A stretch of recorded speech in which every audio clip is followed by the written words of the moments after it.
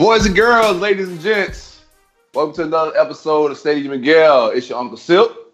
35, Ahmad Black. And Dan. No special intro for me today. What's up, Dan? Hi, Dan. What's up, baby? I don't know about that normal intro. You fella. You came out lit last week. Then you come out with just hey. It's Dan.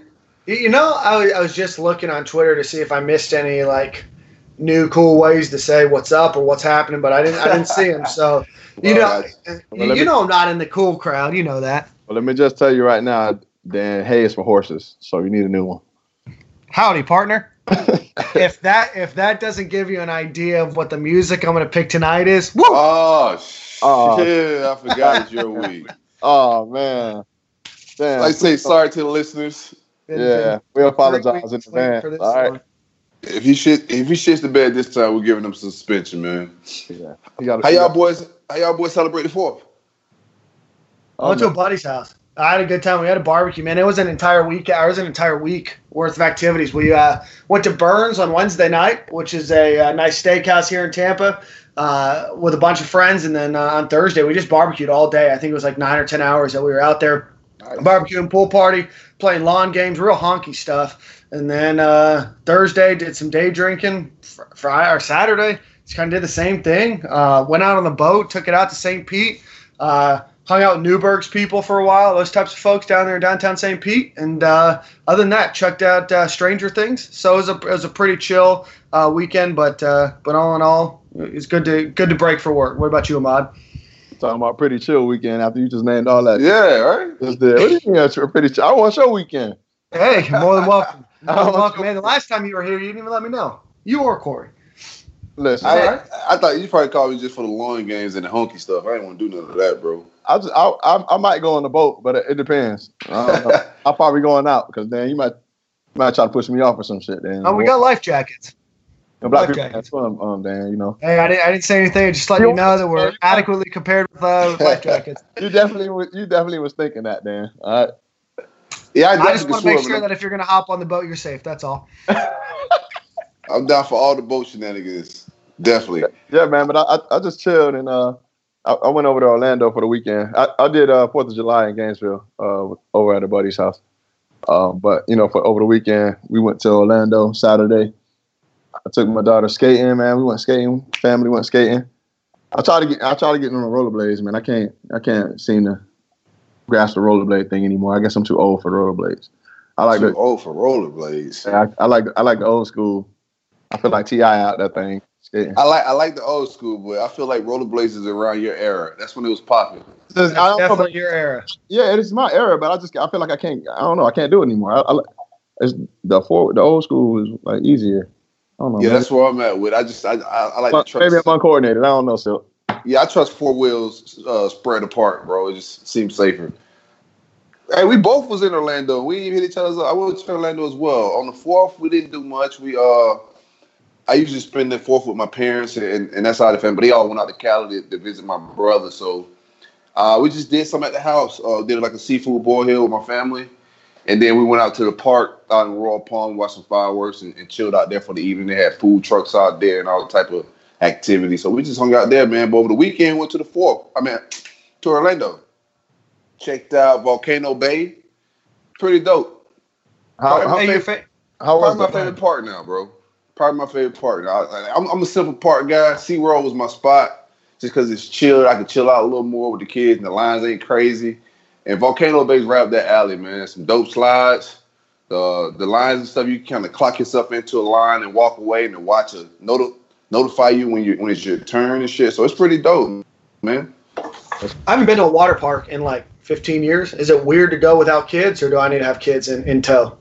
No, you need kids out there, bro. It depends on if you're trying to wear a Speedo or you're trying to wear regular trunks. All right, bro. I'm gonna tell you, man. It was Speedos and G-strings. It was some interesting sights out there, man. Like, I saw the guy wearing shooting sleeves too. Is he shooting some J's after? Or? I literally asked him if he got 5. He told me he had 5. So I was like, all right. I got down. See, take a quick ride down the slide and then get back on the court. Cool down a bit. Always some dude who looked like he ain't really coordinated. That always got down, dog. Like like That was me. He's the guy. He's the guy that started calling downs when they start picking teams. Oh yeah. Like, That's who I was. I had a and one like cutoff shirt. I would wear some sweatbands. I had the freshest kicks. I used to have like the oversized like and one shorts too, like the ones that are made for somebody 15 sizes too big. And dude, I used to always call downs, and I would never ever shoot the ball. I just passed the ball. I was just the guy. I was the energy guy. I was the coach guy. I was pointing to guys on the court. I wasn't trying to embarrass myself out there. They're picking teams. He's like, yeah, I got downs, bro. And so why am I having a hard time believing this after? Only because Riddell told us Dan could not do basketball. That's the only reason. That's the only way I have a hard time believing. I was a hockey guy. No. Hey, Riddell was fronting. I was fast. I was athletic. Riddell just wanted to give me credit on the pod. I get it. It's a lot cooler to say I'm uncoordinated and not fast, but I don't know. But I would always call downs, and I was terrible at basketball. That's like the one sport I could not pick up. I don't know what it was. I have an idea of what it was, but just that one. I kind of know what it is, Dan. But I'm gonna keep my mouth shut on this one. All right? I got you. All right. It's like swimming. I got it. So your dribbling probably matches the songs you pick at. Oh my dude, I was terrible at dribbling. Like I wasn't bad dribbling with my right hand. Obviously I'm right-handed, but if I ever tried to do like a crossover or through the legs, dude, it would just hit right off my thigh, and I was a turnover machine, So I was a guy that'd stand at the top of the key, point guys out, give a nice little bounce pass over to them, and they'd probably miss the layup. But at least I had the opportunity for an assist. That's all I cared about. Let him shoot. He won't shoot. Nobody would ever guard me. Like Zion. You seen how? Speaking of Zion, bro, you seen how they was guarding him the other night? Yeah. Like they were literally at the free throw line, guarding this man. Shoot the ball. They were daring him to shoot the ball. Dude, was that when he ripped the ball from that guy? Was that not a foul? I could have swore it was. I mean, he mauled the dude. Dude, ESPN had wall-to-wall coverage. I don't know what they're going to do now with the summer league. Now that he's not playing the rest of the summer league, but man, they had a camera on him the entire game. So I don't know, man. I think he's going to be good, but I don't know if he's that good. Yeah, especially if he don't develop that shot. It's all going to depend on if he can develop his shot. Yeah, I mean, it was the same. It was the same with LeBron too. He had to develop a shot and some moves. Right. So he got to develop a little bit. But let's get into some Gator shit, man. We had rosters and number updates today that came out from the official Gator page. What you boys think about Hendo and Tony getting that one, both? I love it, but I would have probably gave it to one of them. What you think, Silk? I don't know how I feel about it. I mean, we had it before. We had a guy offense and guy on defense. Yeah, we done did it before. My initial, when we first started talking about it, my opinion was that Hendo was that guy. But for them to go two, it just makes me just like get all warm and gushy inside thinking about what Mullen got in store for Tony, dog. Like he got to have something up his sleeve, brother. If you like it, I love it. I can't complain. I love it. I think he got some shit up his sleeve, Black. I love it. What about you, Dan? I think Henderson, we talked about this one in the first or second episode. I think Henderson deserved it. Tony is a guy that it's been electric, right? When he gets the ball in his hands, he's electric. Absolutely. I want to see if he can do it more than 2 or 3 or 4 times a game. But the only thing that I don't like about having 2 number ones is if they're 2 super electric players, I always want to leave the opportunity of having both of them on the field at the same time, especially on special teams for the 2 of them. Obviously, that limits the opportunity for either one of them to be on special teams at the same time as the other. But I think that they both deserve it. Neither's a surprise. I'm not gonna say that. I'm not because deserving. I don't think Tony deserves it. Yeah. But the potential has to be there. You know what I'm saying? There's something up Mullen's sleeve that I don't think he deserves it. I don't think he's worked hard to earn number one. What I've been hearing, man, is his offseason been crazy. Yeah. I have been hearing his offseason has been phenomenal. So that may be one of the reasons why they let him slide in there. And also, for the simple fact, he played like a number one. When he get the ball and stuff. Yeah, electric. Get some touches. I don't know. I mean, I think that he probably earned that number one for off-season stuff and maybe some practice stuff and maybe leadership. maybe more so than on the field. I mean, who knows, right? I mean, he could have an unbelievable year, and I'm not putting Kadarius Toney down at all, but I think he's been limited in some of the things that he's been able to do in the past. So I'm curious to see if he's been able to get better at some of those things. And so obviously with Florida having, 6, 7, 8 players deep at wide receiver, you may not rely on him to be a great blocker or just a really good route runner. So I'm curious to see if he got the number 1 because he's the most electric player on offense, which he probably is in open space, but if he picked up on those other things that truly made him a good, well-rounded player. Because Mullen said, number 1 is a dog, right? CJ Henderson, obviously a dog. I'm just not sure I see it with Toney from what I've seen before, but I could see it in the future. Maybe. Yeah, that's what I'm saying. That's why my take on it when I first seen it was just like Mullen just has to have something up his sleeve like that he expects to see this fall to give him that number, because as electric as he has been in the past, I don't think he's earned that number just yet. I mean, Hendo's been out there, he's put in the work, whether it's hustle plays, whether it's locking down his side of the field, whether it's staying out of trouble. Like, Hendo's earned that shit, bro. We'll see, man. I like it for Toney, though. I'm excited about it, dog. I'm excited about it. And my boy Hendo got the haircut. Y'all forgot about that. And he's smiling in the new roster picture, bro. We might go undefeated. We going undefeated because that man. All right, other significant changes or freshman numbers we had on the roster. We got my man Kaya Elam, should be wearing number 5, which I like. Hendo's old number. Joe Hayden also wore number 5, so it's a lot of history behind that one. So I like that number for him. Naquan Wright got 6. I usually like my running backs with double digits. How you feel about 6 on Naquan? I like it. I like it. Perine went from 22 down to 2 also. Yeah. Correct. Yeah, so we got 2 running backs with single digits. I mean, you got to tote that pill. From what I know, coming in as a freshman and getting a single digit, you guys, man, they about to show us something. That's what that means. Out the gate, they'll show us something. Both of them got double digits. I like it. I don't think there's a lot of other roster change. I think Cruz back to number 7. He was number 7. You got Zipper at number 9. Yeah, single digits. Yeah. There got to be something in the order. I'm excited to find out, though. Yeah, I'm excited to find out. What else? That's the only roster as far as like new numbers. That's pretty much it. You got Summerall at 99. That'll look good on him with one of the freshmen. Diabate got 11. I like all that. And then you was just around the team, Black. You said you was at a workout. Hook us up, man. What you see? I actually poked my head in today just to see how everybody was doing. Try to check on that locker room a little bit. It's not ready yet. I was trying to peek my head in there. But, my first stop always be Coach Savage. That's not by coincidence. I don't know. He right there, by the door. And plus, I like to get my day my visit started off good with some intensity. Savage always give me a strong handshake. And it hasn't been one time I went in that weight room and Savage had, showed that he having a bad day. He always upbeat. He always highly motivated. I start my visit off by going to see Savage every time. So I stopped in there today, see Savage, and they was about to work out. And, man, I can tell you right now, they was getting it in. They was getting it in. And, I can name a few guys that was in there. Man, them boys was working in there. Who you like? Who you seen getting it in, man? Who leading out there in them workouts? Man, I was on there for a quick second. I seen Freddie Swain in there getting it in. Cleveland in there getting it in. Juwan Taylor. That's been my guy. I love Wani Taylor. A lot of people be sleeping on him in the back end, but he make plays. He make plays. So we got experience back there.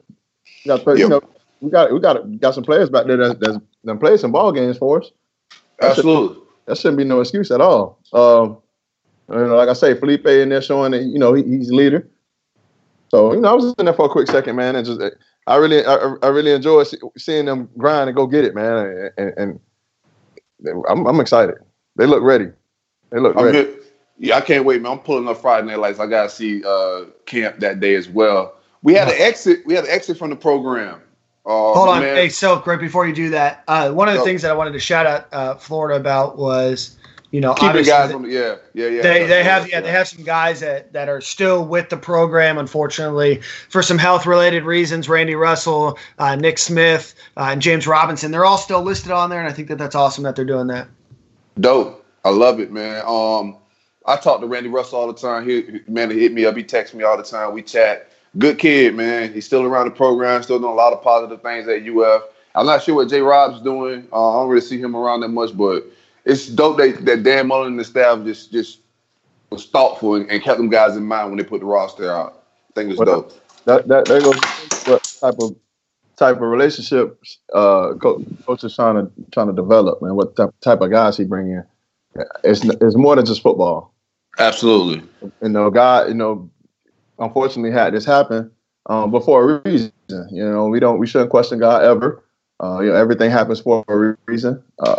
But I just think it's so cool that Coach Mullen, sticks to his word and have those guys around the team and still part of the team. Yeah, these guys go on the recruiting trail and tell them that it's bigger than football. I mean, you got to show them that when they get injured and can't play ball anymore, that it's still bigger than football and it's really a family, man. I think it's dope. I'm all for it. But let's get into this exit, man. My man Brian Edwards was a backup defensive back. I would say like third string. He entered the transfer portal, which is a little late and weird time of the year to make that decision, but he hit the portal. How you feel about it? B. Edwards is a good, he's a good player. What he has, you can't teach. He got the intangibles. He got the long arms, the long body. He's tall. He's long. He just, he's there. I think what it is he just got to learn how to finish. I think the finish is what killed him. Sometimes, man, it ain't the route. What they're running. You could D up the whole route, but it's all about the finish and how you end the play. And sometimes some people don't have that in them, and I don't think he has that in them. See what I'm saying? Yeah, I was a big route. Just can't finish. Yeah, I'm a big Brian Edwards fan. I watched him play a lot of 7-on-7 ball and seeing him up and close personal then, and also like during his high school career. I think he's a rangy kid, like you said. You can't teach length. I don't know how focused he was on football. You know what I'm saying? Like, I know his mentor, who is Sean Face, one of the guys that's from South Florida that works out at USC right now, do some stuff for them or whatever. He used to ask me as well, like, what's going on? Why is he touching the field? And that's when number 12 was getting me. Christopher McWilliams was getting beat. He's like, hey, what's going on with B. Edwards, man? Why he ain't hitting the field? I'm like, I don't know. And I just think it was a focus issue with him a little bit that was hurting him with getting on the field, because I do think he was a better football player than 12. But now that he's gone, I mean, what do we lose? I mean, he was getting passed up by the freshmen that got on campus in January. So, I mean, some of the guys that were already there was passing him. He was away from the team for troubles, so that wasn't helping him with the depth chart. So he kind of buried himself and hurt himself with the trouble because he was already getting passed up by younger guys. Dan? Yeah, no, I mean, I wish the best for him. I mean, the only thing that it does is you lose that depth for either this season if there's some health issues, or obviously going into next year if you lose Wilson and Henderson. I mean, that's the only thing is you're just starting to get real thin back there. And I know that they're recruiting. They got some guys committed now, but, I mean, you could go into next year with a couple viable defensive backs, and you really count on those guys for depth. And I don't know, that's the only thing that sucks about him leaving. I don't know if we got to see enough of him to prove if he can pan out or not. I don't think he played. I mean, he didn't really play a ton for Florida, and then obviously he had his off the field issues. I hope for him he gets his head on straight, is able to land somewhere, and can put his talent all together. But that's the only thing, the only place where I think it hurts. I don't think that he's going to get a ton of snaps this year, but if a player or two go down, then then you're going to really rely on freshmen, which, Black, is tough to ask a freshman, no matter how talented they are, to come in and play and show out right away. Regardless, we're going to have to depend on the freshman, regardless of where we're at now. It's just tough, and like I said, they made it okay for this transfer portal and all that. Like, you have to understand, I hope he does well. I really do. B. Edwards is a good kid, and I wish him the very best. But you got to understand what you're losing, right? You're leaving University of Florida, a top 10 public school. Right. Right. We're talking about even if you don't go pro, which the odds are very slim right now. Right. Extremely slim right now. Why would you forfeit that top 10 public school degree to try to chase an NFL career. Not saying he can't do it. Not saying that at all. Not saying that at all. He can go somewhere and flourish, whatever the case may be. Chances again are very slim. Not saying nothing against him, but why would you risk and go to another school and get a degree from somewhere like JUCO or wherever you feel like you're gonna go, and then wherever elsewhere when you can get a top 10 public school degree and go do a plethora of things after your graduation. Yeah, I mean you make an interesting point. I mean, I wonder how much that has affected some of the guys on the roster now that don't get a ton of playing time, that realize, hey, if I transfer somewhere else, I might get a little bit of playing time, but a degree from UF is better than Southern Utah, right? Or Nebraska, Omaha, wherever, it takes a certain kind of kid to recognize that, you know what I'm saying? Like, and a lot of these kids don't. They see the glitz and the glamour and want that NFL check. Like Kyle Trask, of course, he sit there and like, you know what? I get this degree and graduate transfer is the move. Is to hit the books, graduate early, and you got that degree, and then you go play somewhere else another year or two. That's the move. But just transferring the transfer is risky, and a lot of kids are like stuck out there in no man's land right now with no place to go. But I think Brian Edwards will probably get reached out to, if not before he even put his request in. I'm pretty sure Randy Shannon at UCF and other guys have already hit him up that recruited him before, so he'll land on his feet. But like I said, what's on your feet? You feel me? Like that UF degree is something that's going to take care of your grandkids one day, bro. Yeah. Yeah, for sure. I mean, I wish him the best, man, and I know that he had those charges dropped, so I hope that he's able to get his life in order and his mind straight, and who knows, maybe a change of scenery will be best for him. For sure. Well, yeah, let's get into it. We have my man De'Vaya Hammond out of Lakeland. Didn't make it in academically, so he's going the JUCO route. So that's two kids that we missed out academic-wise. We had DeJuan Black out of Mississippi, linebacker, and now we got De'Vaya Hammond, and we're still waiting on Wardrick Wilson's visa. Right, and we're still waiting on Deontay Marks. I saw R.J. Henderson announce today that today's Monday, that he's all clear. So we're still waiting on Wardrick Wilson's visa issue, which I think they'll probably get figured out. I don't know. I mean, it's from the Bahamas. I imagine we'll be able to figure something out. And then, obviously, Deontay Marks. Here's what I'm being told with the visa thing. Now, I don't think a lot of people know this. I don't think it's per se the visa itself. Okay. From what I'm being told, it's an issue with him being over here on the tourist visa and going to school, and the NCAA may not accept. Oh, gotcha. Okay. You see what I'm saying? He was here on a different type of visa. He wasn't here on a student visa. He was here on a tourist visa. Went to school at a school that really wasn't a public school. So they're like kind of questioning his transcripts and if they're going to accept the grades. So I think that's the issue right now. Oh, gotcha. Okay. Cool. Yeah, I had no idea. And then Deontay Marks, it looks like he's going to probably get in from my understanding, but he'll probably be just entering the fall. Yeah, I think he's waiting on the test score, which they would probably know Wednesday. But we'll see on those two. But RJ was definitely important. Yeah. One of the few true wideouts. We should be getting a big exit of wideouts after this year. So all those kids counts this cycle, and whoever we land, last cycle, whoever we land this cycle definitely counts as well, especially at wide receiver. Offensive line, we got about 7 of those guys. So you want everybody you can get because obviously we're recruiting for a reason, but we got 5 other guys on campus. Yeah, no, I mean, the biggest thing is I just hope it's not a trend to lose these guys. I mean, that's the one thing. I know you're going to lose guys every once in a while. I know some of these guys that they took were on the fence, and sometimes it's worth taking them for the shot at making it worth it, kind of like R.J. Henderson was. But, man, to lose 2 guys, I don't think that they've lost 2 guys in a class in over a decade. I don't even know. I can't even remember the last time we lost a kid to not qualifying. So to lose 2 in one class and to potentially have, that visa issue as a third, and then, assuming Deontay Marks gets in, but if not, I mean, that's 4 guys to lose to academics. I don't know if that's a staff issue. I don't know if that's a support staff issue, but that can't happen because that really hurts your ability to build depth. I mean, here's my question. Oh, go ahead. Here's my question. Did they? I'm trying to figure out how to word this. Dude, I know everybody's saying it's pretty much the same way that set like when kids get accepted in these schools, but it got to be a certain way. Like they have to be caught off guard about something the way Mississippi State did things and the way we do things. There's got to be something off of it. Yeah, this, you know what I'm saying? Like this, Florida. Some administrative hiccups.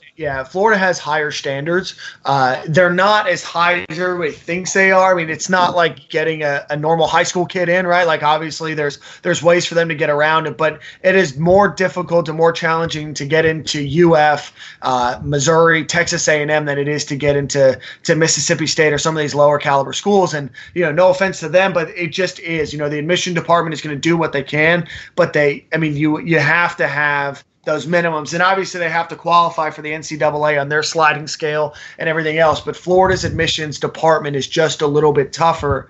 And I think part of that has to do with the fact that they operate separately as a UAA and a university. I think they try to maintain an arm's-length distance, so people don't, conspire about them. So but it's definitely more challenging. I remember when I worked in the recruiting office, we would talk to kids, hey, I know this is what you need to get in per the NCAA standards. If that's all you're looking for, you can go to West Virginia. But if we need you to do a little bit more than that. And I think that's where Florida's getting caught up in this. And that just means that they've got to get their support staff more well-rounded so that they know this kind of stuff. But you can't lose 2, 3, 4 guys. I mean, that throws a huge wrench into your plans. And that means you could have taken 4 other guys, right? Not saying that these guys won't come back in a couple years after JUCO. Black seems like he's a Gator. Hammond says he's a Gator. But, we see how this mostly works out. You got to get those in now, or you got to take a shot on those guys that for sure are going to get in.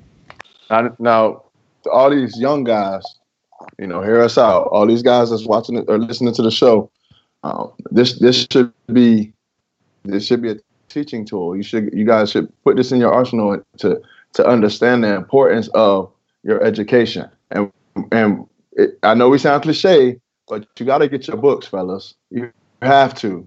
And not saying, apparently these guys didn't, but it only gets harder when you leave high school. So if you can't get it in high school, come on, fellas. I don't everybody like everybody wants everybody wants everything. Everybody want to help mom, and you can help mom, but help mom in the classroom. That's how it's going to start. That's how you pay your mom bills. Absolutely. That's how you do it right there in the classroom. That's how you start. That's the first step of the process. It's a million. Here's my take on this has always been like during the recruiting process. It's a million people around these kids. You know what I'm saying? Like, what's at stake. You know what I'm saying? Like, how did this person like some of the grades I be hearing about? Like, how 1.7? Like, how? Like, this kid is such a high profile athlete. All these people around him involved in his recruitment, and he's failing. Like, some of it just like it just. You just got to clean up some of the culture around high school football and recruiting. It's a lot of dirty stuff. Everybody want to be involved in the picking and choosing, but nobody's really helping out making sure the kids actually taking care of what you got to take care of. And it's so hard to bounce back from that low of a GPA. I mean, if you have 3 years of like a 2.0 and you need a 2.5, it takes a lot of work to get that up to a 2.5. I know you can replace classes. I know you can take extra classes.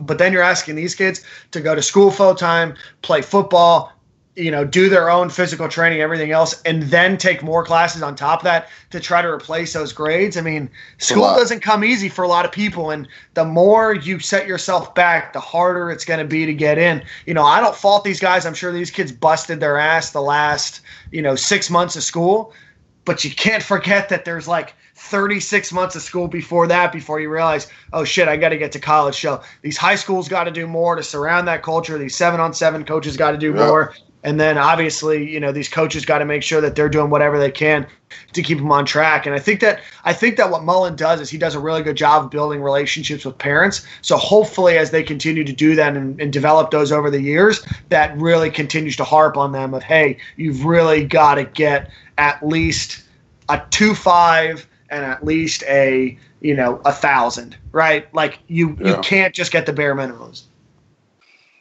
We had some bad news over the weekend, fellas. Mr. Two Bits passed away on us. George Edmondson. Yeah. Legendary Gator, man. How you feeling about it, Dan? I went to UF and Ahmad did, but I know, Silk, you did. I know that there's a bunch of people that don't listen to this podcast that didn't. It shows you that you don't have to be a UF student or a UF alum to be a Gator. So that's what I love about him. I hope to put a statue of him on like the northwest end zone on that side. I think he's a guy that deserves a statue. I mean, there's very few people that embody the Gators like he does. It's him and Steve Spurrier and like maybe Tim Tebow, right? But I mean, those guys that just bleed orange and blue. So, it's sad to see him go. 97 years old, man. He lived a full life, which has me thinking, man, I think he did the Mr. Two-Bit stuff until, 2013, 2014, which means he was well into his 90s, and he was still chanting. But, it's sad, man. Good guy. Got to meet him. Lived a full life, man. Yeah, you can't. If I can live to be that old, I mean, it's a blessing. He lived a full life.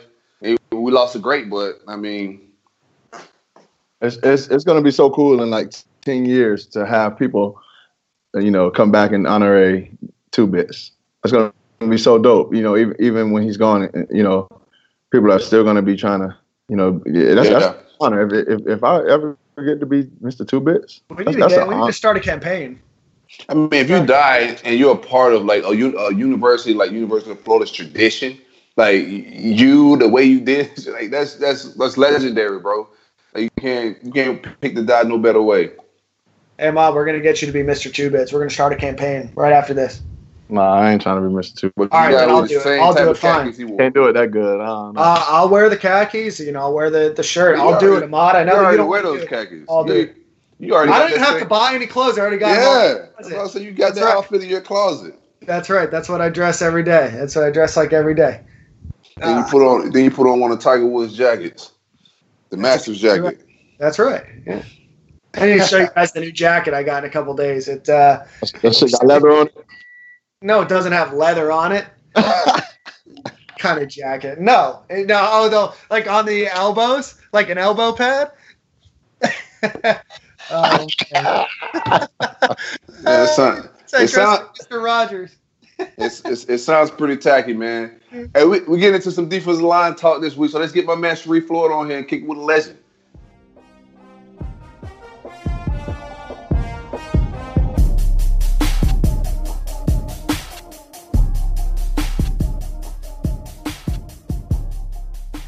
Yo, so we got my boy Sharif Floyd on the line. Sharif went first round, 23rd pick to the Vikings. You from Philly. Man, you from Philly.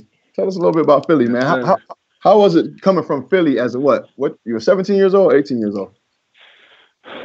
18 when I graduated. Yeah, I left straight from there down to Florida. But Philly, rough city, beautiful place though, up and coming nowadays. And a big historical place now.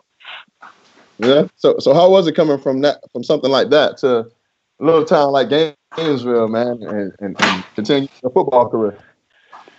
Gainesville might be a small place, man, but it has so much to offer, just in terms of football alone. But outside of that, I love Gainesville, man. It was the best decision I've made as an athlete, and I wouldn't change it for the world. Hey, Sharif, what made you decide on Gainesville and decide on Florida? Well, I was down between Ohio State and Florida, and Urban Meyer, and at the time, the offensive line coach was Steve Adazio.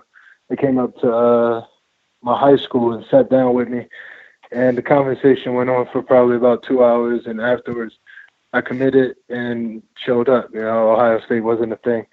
But I got down. Jay Howard was my he was a defensive tackle at the time. He was my host. Oh, yeah. And I just liked the way the D-line moved. I know it was a lot of D-linemen came through there. A lot of D-linemen tried to get it right. And nowadays, we got more D-linemen in the league than most other SEC schools.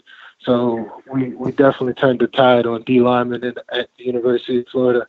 And I'm just glad knowing I played a part in it. Was it a culture shock coming down to Gainesville? I mean, from Philly and, obviously coming to north central Florida. What was that like? And what was that adjustment like? I'll tell you, Philly is just a tough place to grow up. just like Chicago, Detroit, things like that. But other than that, coming down to Gainesville, where violence is always a thing everywhere you go, but just being able to focus on football and on grades and school and stuff like that just kind of kept my head out of the streets and things like that, So it wasn't hard to transition at all. And then getting around your teammates and all those guys and everybody fighting for the same goals and things like that, we really didn't have time to get in trouble down in Florida. Hey, Floyd. Go ahead. Floyd, let me get this question in before we move on. What was the recruitment process like? I know you guys' recruiting class was one of the best recruiting classes ever. And you guys came into a loaded roster, a loaded team that was winning national championship. What was that process like coming into that locker room with all those Lions? The process was honestly, for me personally, it was something. It was brand new, But I just embraced what the workload that was going to be in front of us. But aside from it, we just came into a situation where, like you said, kids before us, they've been winning. Tebow and them guys, they've been winning. Guys that was a part of that, they're still on the team. So it was just a process in terms of waiting our turn. They were juniors and seniors, and they were on their way out the door in terms of fighting to play longer, just like the rest of us. A lot of people just couldn't see it that way at that age. And at that time. But me personally, I did, So I didn't take nothing personal from it. I just, I wish we all could have seen what we all wanted sooner, and made it a smoother transition. But at the same time, that was also a transition of going from Urban Meyer to a new head coach, So it was just an era change. I don't think nothing really came up negative about it. I think we all still love each other, as a family. What was it like? There's a lot of talk about Urban Meyer as a recruiter and, being one of the best recruiters in the game. What is it like to be recruited by him? And, what does he say or what does he do to make you feel comfortable and, make him such a good recruiter? Just in terms of football, when he sat in front of me and spoke football and told me, the things he can do for me outside of the things I can do for myself as a student athlete, I would play for that guy any day. I don't know what he does, he don't need to pay you nothing. He talk to you, tell you exactly what he's going to do, and his work is proven, like he wins championships. I don't know if it's because he spends 15 extra minutes on special teams or what you have it, but I don't know. But I'll play for that guy any day. Man. So then obviously if you probably had an unbelievable relationship with him. What was it like to go from him then to Will Muschamp, which is a guy that you probably didn't know really well? I don't know how much you were recruited by Texas, but you probably didn't know him very well. What was it like to go through that transition and then play your final 2 years with him? I didn't know him really well going through the transition. I had actually only met him the day that he got there. But going through the transition, I think as the class that we were so eager to play, that we kind of made it an easy transition because we wanted to show him how good we can be. Everybody wanted to be the starter. And, we wanted to win championships. We wanted to show that we was a top class too. And not to say that we were trying to be better than anybody before us, but we were competing with every other class. So with that being said, we just made it a mindset. We understood what coach needed to do, and we understood what the players needed to do. We controlled the locker room. We controlled our own situations. We stayed out of trouble. We looked out for each other, and we made it about Saturday night. Hey, Sharif, how when you guys were playing in Muschamp, you guys had I think it was the top, if not the top defense in the country, it was the top 3 to 5. How frustrating it was not having an offense all the year with a national championship caliber defense? We was asked that question a lot coming around the end of my 10th grade, whatever, sophomore, however you call it in college. It all boiled down to we can't control it. I think the year that we was out there, my junior year, we played more snaps on defense than anybody in college football.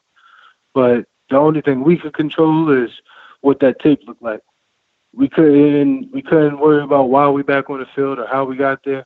But we got to take advantage of being out there. I think the game I remember vividly was the Georgia game. We had 5 turnovers, and we were down 3 points going into with like a minute or 2 minutes left in the fourth quarter. And it blew my mind because I didn't notice how good defense was playing, and actually offense was too. But just the little mistakes that we made throughout the game. But we just never blamed each other, you know. Like we just whatever you give us, you give us. Whatever we give you, because it was at least 2 or 3 of those games that year that offense helped us. So we just, we were just playing football that year. How strange was it? And could you explain to us how did my man Dominic Easley start this Chucky doll tradition that got the whole college world and recruiting world going crazy about it to this day? Hey man, look, I'm the godfather of that man, kids. I love that man to death. That is a great question for him, yo. You got it. You gotta hook us up and get him on here, man. We gotta hang out with him. Oh yeah, he's something else, man. I should definitely give that man a call. Yeah, for sure, man. So the first time you seen it, what was your opinion on it? Like, what would you think when the first time you see him come out with the Chucky doll and start carrying it around? Oh, I had no opinion. Whatever he needed to do to get himself ready for the game was, that was Dominic Easley. Gotcha. That is a different cat, man. That's a different character. You got to talk to that man to believe it. Man, it's crazy too because he's not lying. Like, that's the crazy part. He's telling the straight, honest truth. Hey, Cherie. Yeah. So, tell us what was one of your favorite moments in the swamp? Like you'll never forget.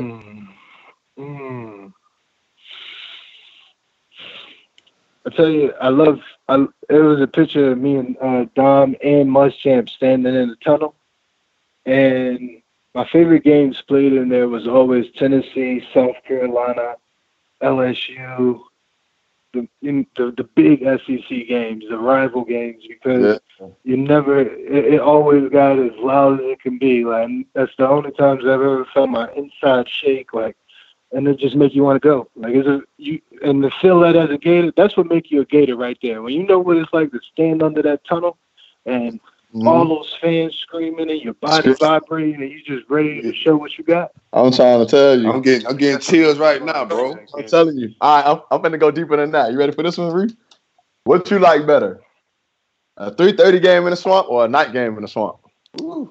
Oh, it got to be a night game. Night game in the swamp? Night game in the swamp. Okay. Which one you like? It sounds like you like the 3:30. Hey, listen. We used to get it in at nighttime, but man, getting on that 3:30 hot, man. It's big now. And I ain't big though. I know. See, yeah, you little out there.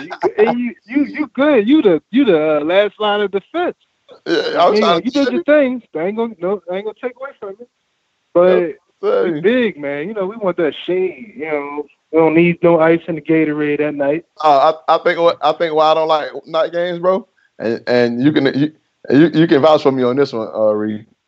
Man, we have meetings all day long, man. Yeah, that's true. That's true. We break it into free time after 4. Man, oh my God, you got time off, and then you got to go back to more meetings. I'm like, geez, Louise.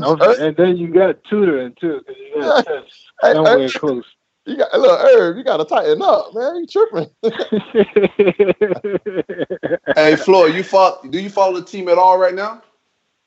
I haven't followed as closely as I have over the past couple of years. I think mainly because I don't know many people on the team nowadays. Yeah, I got you. A lot of the guys around your area like that right now. They're too kind of busy themselves, man. I know how that goes.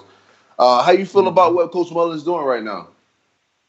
I think he's definitely turning the tide, and everything that we all thought he was going to do, he's living up to it and some. But he's the next lifelong coach at Florida. I think he's gonna reign for a while there. And I met him once, and he was a great guy. We had a great conversation. Offered me my scholarship back for academics. So we had a great conversation. But I think me visiting is also definitely going to be a thing. Like he's the welcome the doors are always open there, so there's never nothing to worry about when going to Gainesville.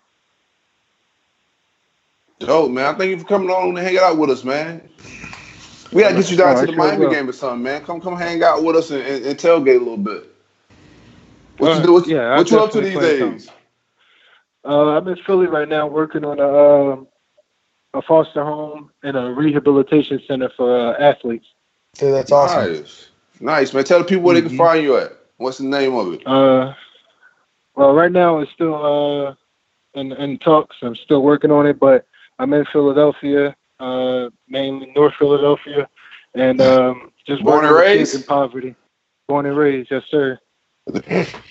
Playground where you spend most of your days? Yes, sir. Basketball actually was my first love now. Basketball was before football. If you can't hoop, man, you ain't never let me see you hoop now. You can hoop? Listen, I got a shot now. I might not be able to move like I used to, but I can shoot. Hey, all right, Sharif's on my team.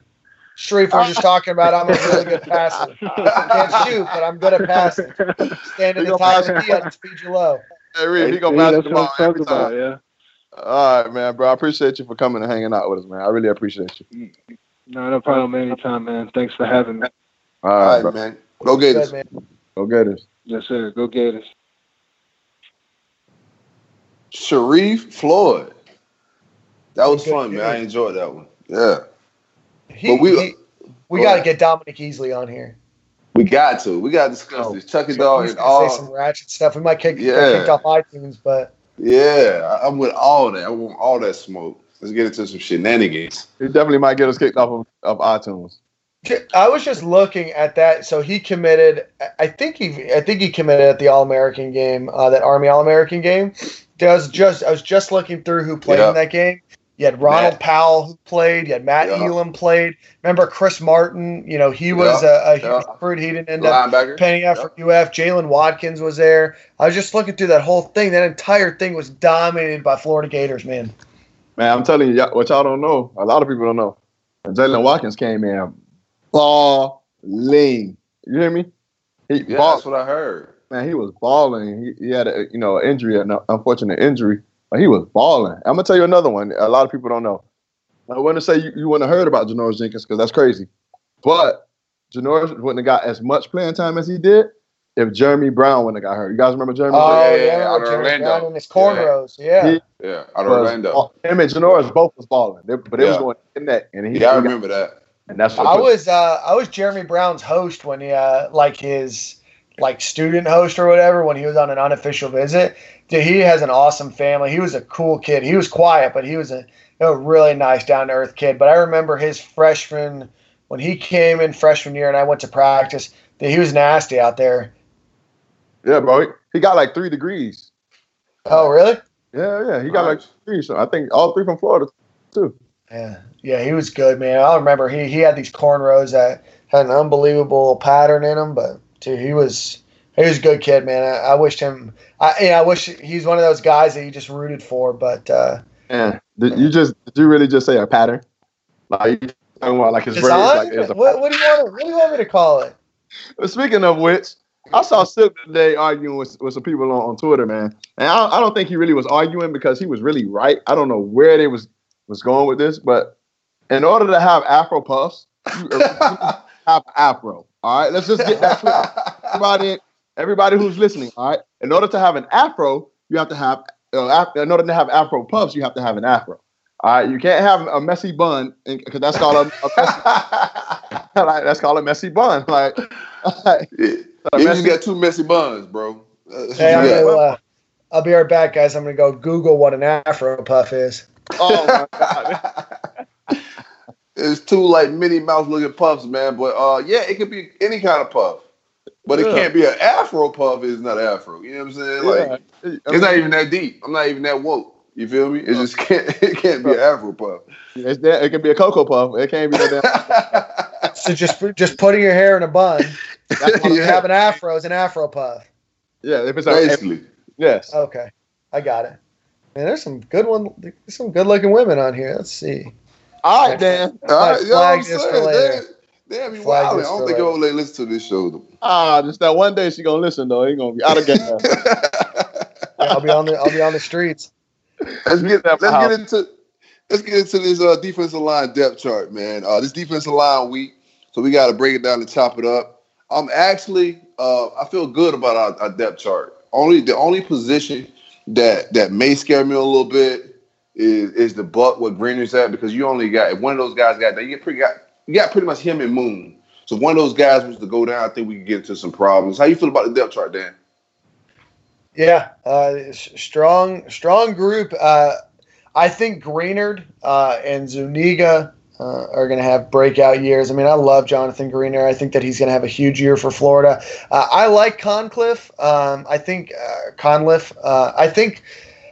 the biggest question mark that I have is still on Slayton. I think Conklin and Kyrie Campbell can still do enough to penetrate the line, but I really need Slayton to eat up, two linemen, and that's the one thing that I think really helps make this team and makes Grantham's defense, because if he can take two of those guys, that's going to either leave an open linebacker or an open defensive end to be able to either go around the tackles or cut straight through the middle. But I think a lot of this success of this line relies on somebody like Slayton or Conklin really stepping up at the defensive tackle role. Hey, Go ahead. I was going to ask you, so what you think about Slayton? I mean, and this is his third year. I know when he first got here, they were saying he had weight problems and he was out of shape. He done had a year with under Savage. What you think his deal is? You think I know he's talented enough. What you think is slowing him down? I couldn't tell you, man. For me watching film, I never get he's just a space eater. He's not like those guys like Sharif and Dominique easily had impressive get-offs, you know what I'm saying? Like they would get off the ball and kind of push the center into the quarterback's lap a lot. I don't think he has that type of get-off. He don't get off the snaps that good. And I just think he's a space eater. He's a different type of defensive tackle. But my starting defensive tackle is probably Kyrie Campbell and Schuler. Yeah. I don't even have Slayton. Oh, Schuler too, yeah. I love Schuler down there. Dude, Schuler had some really good games, especially towards the end of the season. I like Schuler a lot. I can't believe I forgot about him. Yeah, I got the starter. You got Jabari Zuniga at defensive end. Nose tackle, you got Kyrie Campbell. Defensive tackle, you got Adam Schuler, and then I got Greenard at the buck. That sounds about right. And I think anything after that, you got Zachary Carter could play on pass rush situation. They can move him inside, but he also plays defensive end, so they have that flexibility right there with him. As well as Cunliffe, too. He's good at defensive tackle. So I think the depth overall is real good. We got a lot of guys that we can rotate and get some fresh bodies in, but the buck position, like I said, scares me. I don't know who else can play that position. Do you know if they're playing Chatfield at the buck at all, or he's just putting his hand in the dirt? I'm not sure if it'll be good if the more you could do the better, and that's for everybody. So it's probably Diabate after Moon. Right. It's probably gonna be a freshman. I think what it all boils down to is how fast we can get the guys behind the starters, to come on, get them to buy in. Once we get a good rotation in, that's what it's all about. If we get guys in a heavy rotation, we get fresh guys in. Offensive line, I know the offense for a fact is not rotating the offensive line. That's not gonna happen. That's not gonna happen. We get some fresh guys in there and that pass rush all night, man, we can be unstoppable. I know we're gonna lock it down in the back end, but in the twins and work together. This is that year for Marlon Dunlap. If he's going to make an impact, this is his year. If Florida can stay healthy and if they can have 7, 8 guys that they can constantly rotate out and be healthy or be fresh. Sorry. I like Schuler. I like Conliffe. I like Greenard. I like Zuniga. I really like that 4. And then after that, if you can keep even 3 of those guys and rotate in a Zach Carter or Marlon Dunlap or, I don't know if Jalen Humphreys is going to play, however that looks. You could have some decent, Campbell. You could have a pretty good group there. I just don't know that, like you guys were saying, if some of those guys go down, what that depth looks behind them. I trust, that defensive staff, though, to ramp those guys up. But I'm excited to see what happens with Zach Carter this year. I know Nick Delatorre from Gator Country is really high on him. Yeah, I got him as my breakout guy this year on defense, Zach Carter. We lost our number one pass rush in Jakai Polite, and then we got the transfer in Greener to come in. How do you see that production being picked up with him gone? You still got Zuniga on the other side, who to me is probably a more complete defensive end than Polite was. So how do you see that working out this year as far as production sack-wise and rushing the passer? I think that Greener could have a better year. Maybe not statistically. Polite just, put up some big numbers, especially sacks and forced fumbles. But I think that Greener might be a more complete player. But Zuniga with another year in the weight room and another year of technique under him, I think our defensive tackles are going to be better just naturally than they were last year because it's the same group of guys that have another year and another offseason. So I think adding Greener in there, I think that he had a lot of great production at Louisville. I think he knows Grantham's system pretty well. I think that you could have a really big year from him. It may not be statistically as strong for Greener, but I think his impact will be pretty prevalent on the field. All right, let's get some callers on here and hang out. See if they got some questions about defensive line, or life in general. We want to talk about life, everything, whatever you guys want to talk about. You want to get a suit from Dan? You know some people? You got you. I do. I know some people here, and I know a guy in Thailand now. Dan look like a bow tie type of dude. I got a couple bow ties, man. I don't pull it off as well as I think other people do. I got a long torso, so it just leaves a lot of buttons. So I'm normally an open collar guy. Okay, I got a tattoo right here, so I kind of like try to close as much as I can. It depends. No, I don't have anything. I just have a shaved chest. Then you got your hair peek over your shirt, like you're trying to look out. Yeah, like Austin Powers, yeah. Yeah, just rock the Afro puffs on the chest, bro. No shit. That's right. Yeah, I'll just twist them up, put a nice little pattern in there. How's it going? Stadium Miguel, man, pull up. What's up, man? Not much, man. How's it going? What's up, hanging out, man? What's on your mind? Well, I got a couple questions. Who do you guys think is the sleeper on the D-line this year? I was just saying, my guy to break out on the scene is Zach Carter, man. I just think he's been having a good year in the weight room. Physically, he's looking ready, and throughout spring, he just was the most consistent guy.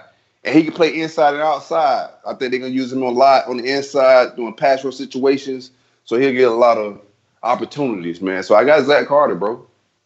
I agree. I think Schuler's going to come up big, honestly. Yeah, we were just talking about Schuler. Schuler definitely has. Schuler's good. He's definitely potentially to have a great year, especially since he's got those bodies under his bag. Ain't that right? So yeah, he had Schuler got that energy. He got that Chico energy a little bit, man. For sure. It's a strange energy about him, but it's leader and he about business, bro. So I'm a big Schuler fan. I like him. I agree. Me too. Big fan. I don't think he actually killed people for real, though. I don't know nobody, believe that. It's just the energy. Ahmad, who was the best D lineman you ever played with? Best D lineman I ever played with? That's crazy because I played with Derek Harvey. He went like number 9 overall or something like that. Dunlap. I played with Dunlap. I played with You played with Ray Mack? Nah, they was gone before I got here. It was right before he got there. I played with Sharif. I played with Easy. The list go on. I played with both of those guys. You play with Jermaine Cunningham too, and I know that's a name that goes back. But when he was fire. He was really good. He had a combination. We watching the 07 season. He's been dominating. Yeah, the list goes on. And the most athletic has the biggest, the fastest, Dunlap, easily. Oh, for sure. My favorite guy I let bunch to watch play was Dominic Easley. I'm sorry, bro. It was just his get off. Bro, I used to stare at the games like when you watching the team. I just watched him get off the whole game. His get off was just so amazing, bro. I think it was the most impressive get off that I've ever seen. It was just so cool to watch all those young guys come in that were so highly ranked and talented. it was scary. They didn't know how good they actually were. That's how scary it was. You know what I'm saying? And we lost some games that we shouldn't have lost. I mean, we lost it. Mullen them beat us. They beat us 10-7, bro. We had them. We had them 1 touchdown the whole game, bro. All right. And when we lost, I mean, we was losing stupid games. South Carolina. I mean, we couldn't even score. Yeah, man. I'm blocked by Driscoll, so I feel that completely. Yeah, I think I am too, man. All right, man. Well, thanks for coming to hang out with us, man. We appreciate you. Hey, no problem. Appreciate that, dog. Good hanging out. Dope call. Yeah. Let's get these questions rolling. I don't know. Like I said, I like Easley. Dunlap, Easley just was amazing to me because he didn't even like football like that, man. Dude, he hated football. They asked him like what his favorite like football team was, and he's like, I don't know. I watch cartoons. They didn't even know who Bear Bryant was, bro. He thought it was a cartoon character. Man, I'm telling you, the man, a whole character, man. He's a whole character. We gotta get him on Stadium Miguel. Absolutely. I can try to swing that. Hey, hello. What's up? What's up, Miguel? Yo, what's up, guys? What it do, baby? This guy. Stadium and Gale. What's on your mind, dog? We hanging out. What's going on? First of all, before we get into, I know you guys are doing some D-line talk. I just want to say shout out to you guys because you guys are killing great content. Big 3 roll up, everybody doing a great job. So I appreciate the content, and a lot of other Gator fans do it too as well. We appreciate that. Appreciate that, dog. Spread the word to everybody that ain't on social media. Your friends, homeboys, aunties, uncles that not. Dude, I have Twitter. been like I have all sorts of like I don't have a whole lot of Gator fans, honestly. It's just like my family, and I have a lot of FSU and Miami fans. I keep telling them to like, yo, like listen to Big 3 roll up and stuff, and then like all the other podcasts and stuff. But maybe they're just not as passionate. They're not probably as passionate about football as I am, but I'm trying. There's no reason for them to be passionate about football. What do you mean? What do they watch? Golf or what? Like what? Yeah, bro. I don't. I mean, they watch football. They're just like kind of casual fans. Guys, they cheer for FSU and Miami. Obviously, they're not watching real football. Yeah, and then they like Duke and you know basketball. Yeah, they're probably Florida State fans then. So what you got on your mind, dog? Well, first of all, Ahmad, I was like 10 years old when I watched you, and I'm a huge fan. And I remember I just like had this like funny story. I was like, do you remember when Urban Meyer used to do those like Sunday morning like football shows or whatever? Yeah. And on like I think it was like Fox Sports or something like that. And he said that Ahmad Black, he was like, who's the best player on the team? And he said Ahmad Black. And that was like the first thing that like kind of occurred to me. I was like having like a DB be the best player, because like the first thought when you're like little was like quarterback or like wide receiver or some of those big skill position players. Like, oh shit, bro, Ahmad Black, he really is our best player.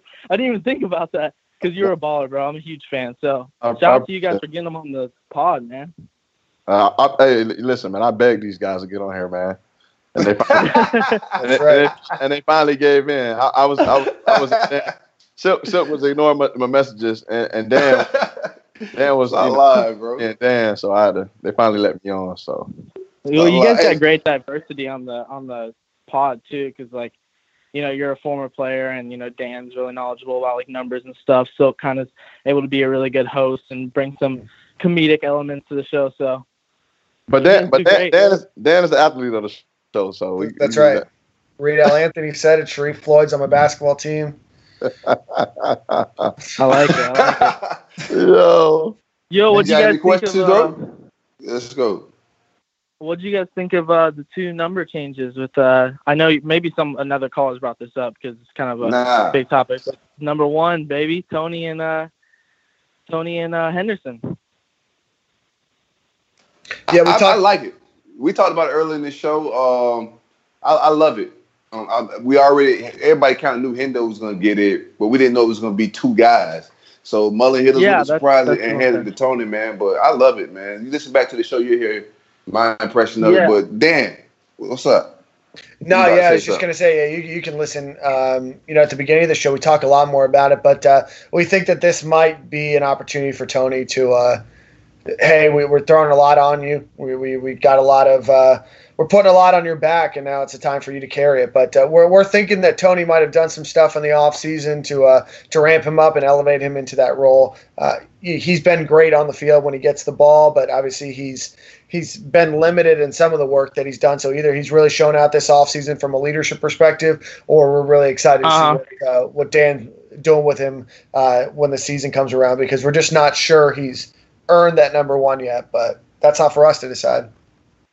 I completely agree, because I was like, because Tony's like, last year, we just kind of throw him like a bubble screen or something and kind of let him work, but looks like he's kind of put in that work. And Dan said that you need to be a baller to be able to get the number one jersey. So that just proves a lot. And it's kind of funny because my girlfriend, she doesn't know a whole lot about football, but she said her two favorite players are Henderson and Tony. And then they both get number one. I told her that today. She was like, oh, sweet. Yeah, Henderson definitely deserved it. Yeah, definitely. Yeah, he definitely did. Yeah, I love Henderson. He's probably our best player, honestly. Oh, on paper, he definitely is. He was probably the most valuable player last year. You consider everything he did. He had some game-changing plays where he chased people down. He's just a hustler. He's a baller.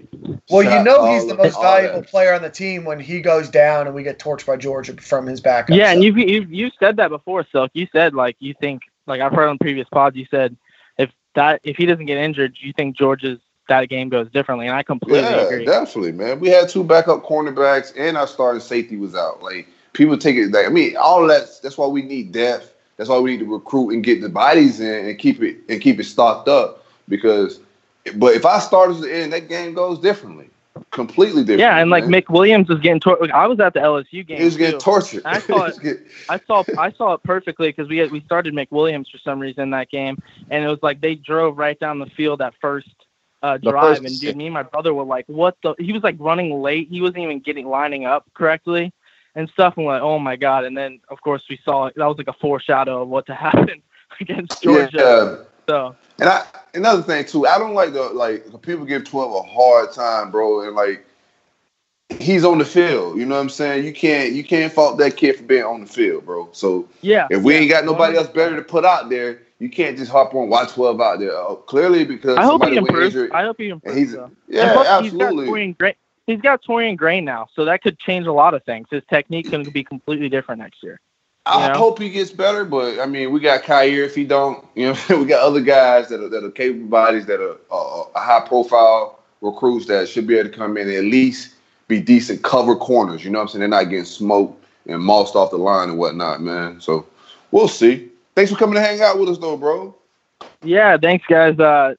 Keep killing it. All right, I'll try to keep shouting you guys out. Do that. Yeah, we appreciate it, buddy. All right. We try to get a last word in, but no. Cam's quick on the trigger finger. Hey, man, that was a good call. I got 3 fans out here. He's one of them. Man, I appreciate it. Catch up to Dan. What's up? He's like, I'm a huge amount of black fan. I'm like, bro, you the only person, dog. I'm like, you and his old lady. Oh. I already know she's going to be my fan. I ain't got to worry about everybody. It don't even matter. It don't even matter. I feel you. Hello. Yo. What's up, fellas? How y'all doing? What's up, Brian? What's up, buddy? Huge fan. Listening since day one. So. Who are you the biggest fan of? I gotta be honest with you. I grew up in Lakeland in Hillsborough County area, so I gotta say my man's Mile Black. Just what everybody says, bro. Man. Look, I need about 5 or 6 more fans, and I can catch up with Dan. I need a couple more. I'm just stacking these callers. These are all mods. Ahmad's the one that gave the list of people we're going to call. We're just calling all these 863 numbers. Neighbors and shit. Oh, man. Yeah, I went to cousins. Hey, Ahmad, I played Pee Wee football as a Lakeland Gator, and I went to Lakeland Highlands Junior High for a while. So, dope. Hey, listen, I ain't even gonna lie. I hope they don't take this the wrong way. Chris Rainey is the only black person I think ever played for the Lakeland Gators. All right, let's get that clear. Chris Rainey. All right, I knew he was gonna be a this moment in Black history. Yeah, this day in Black history. All right. Well, I changed my favorite stadium. Miguel got it to White Dan then. Yeah, White Dan. Black. You losing fans, bro. You gotta tread lightly, dog. The point is to catch up with Dan, huh? I can't catch up with Dan. Nah. That's just add another tick to my column there, Mod. You got a question for us, dog?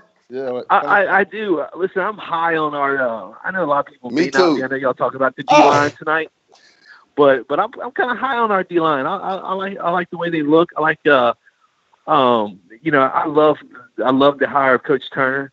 And he's a developer like Coach Mullen likes, and so I think our D line is going to be legit this year. So what y'all think? Go ahead, Black. Man, listen, our D line is athletic. I think what we brought to the table, we doing nothing but progress. The guys that we got from last year has done nothing but progress. These guys in the weight room, they're hitting it hard. Second year under Coach Mullen, these guys, we know what we're gonna run. We know the plays. Now it's just we got to polish them. Now it ain't about getting them and doing it until we get it right. It's about doing it until we can't get it wrong. You know what I'm saying? Absolutely. Talk that coach talk. I like that. I like I'm a Schuler fan. I think Big Adam's going to do some things this year. And here's why. Chauncey stepped up last year because it was a payday year for him, and he learned how to play the position he was in, and now he's getting ready to get paid. And I think there's a few guys on our line that saw that. It was like, you know what? I want to hop on board that train, and I want to do the same thing.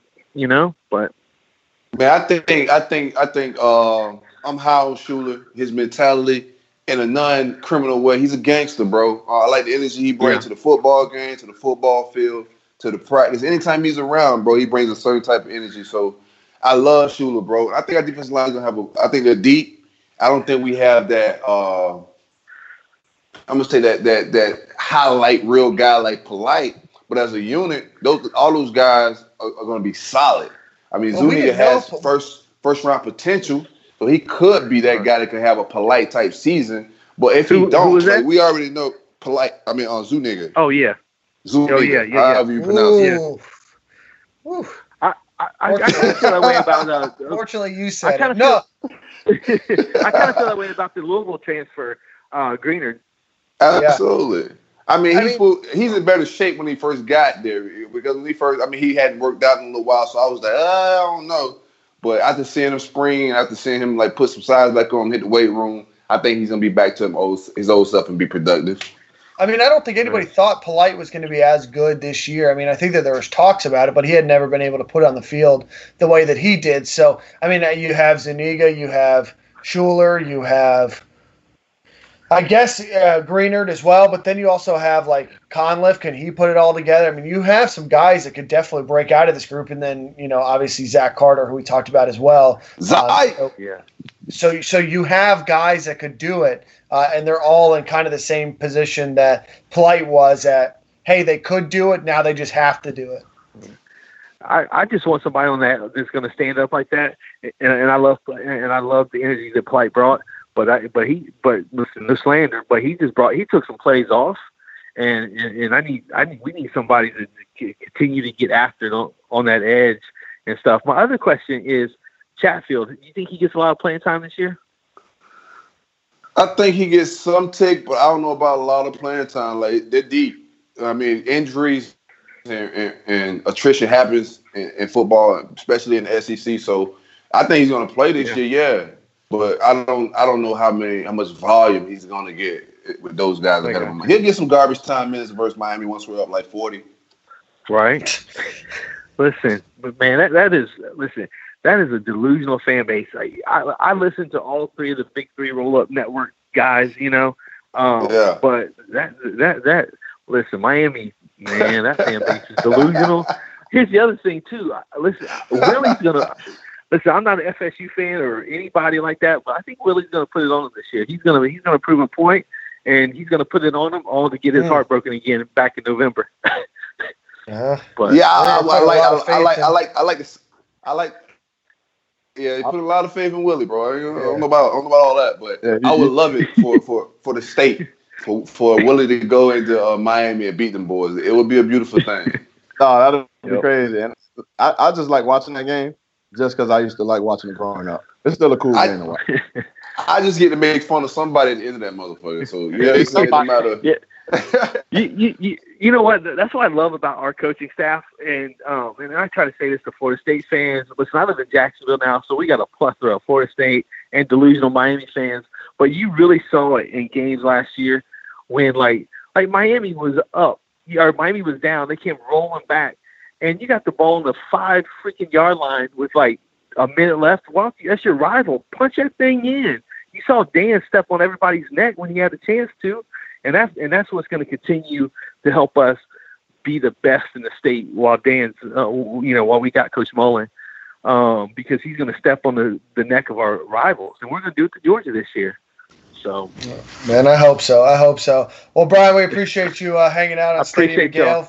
Yeah, feel free to give us a call back anytime. All right, man. Thanks for calling, bro. Go Gators. Go Gators. Dan, you can't take my hands, Dan.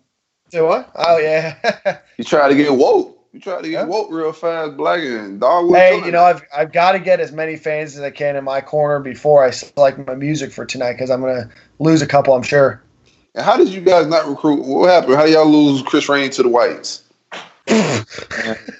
Bro, listen, look, blonde hair, man.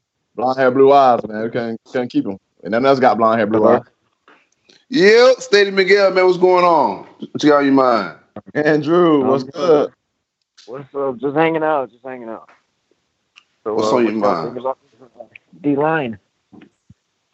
Oh, shit, what we think about it? I think defensive line, we're going to keep, because everybody's calling in and asking us about the D-line, so we kind of saying the same stuff over and over. But we think it's a solid group, man. A lot of depth. We think the production could still be kept from last year with Greener coming in and also Zuniga being a force on the defensive line. Let me ask you a question. All right. Do you think Diabate jumps into the rotation where he's getting valuable minutes as a true freshman?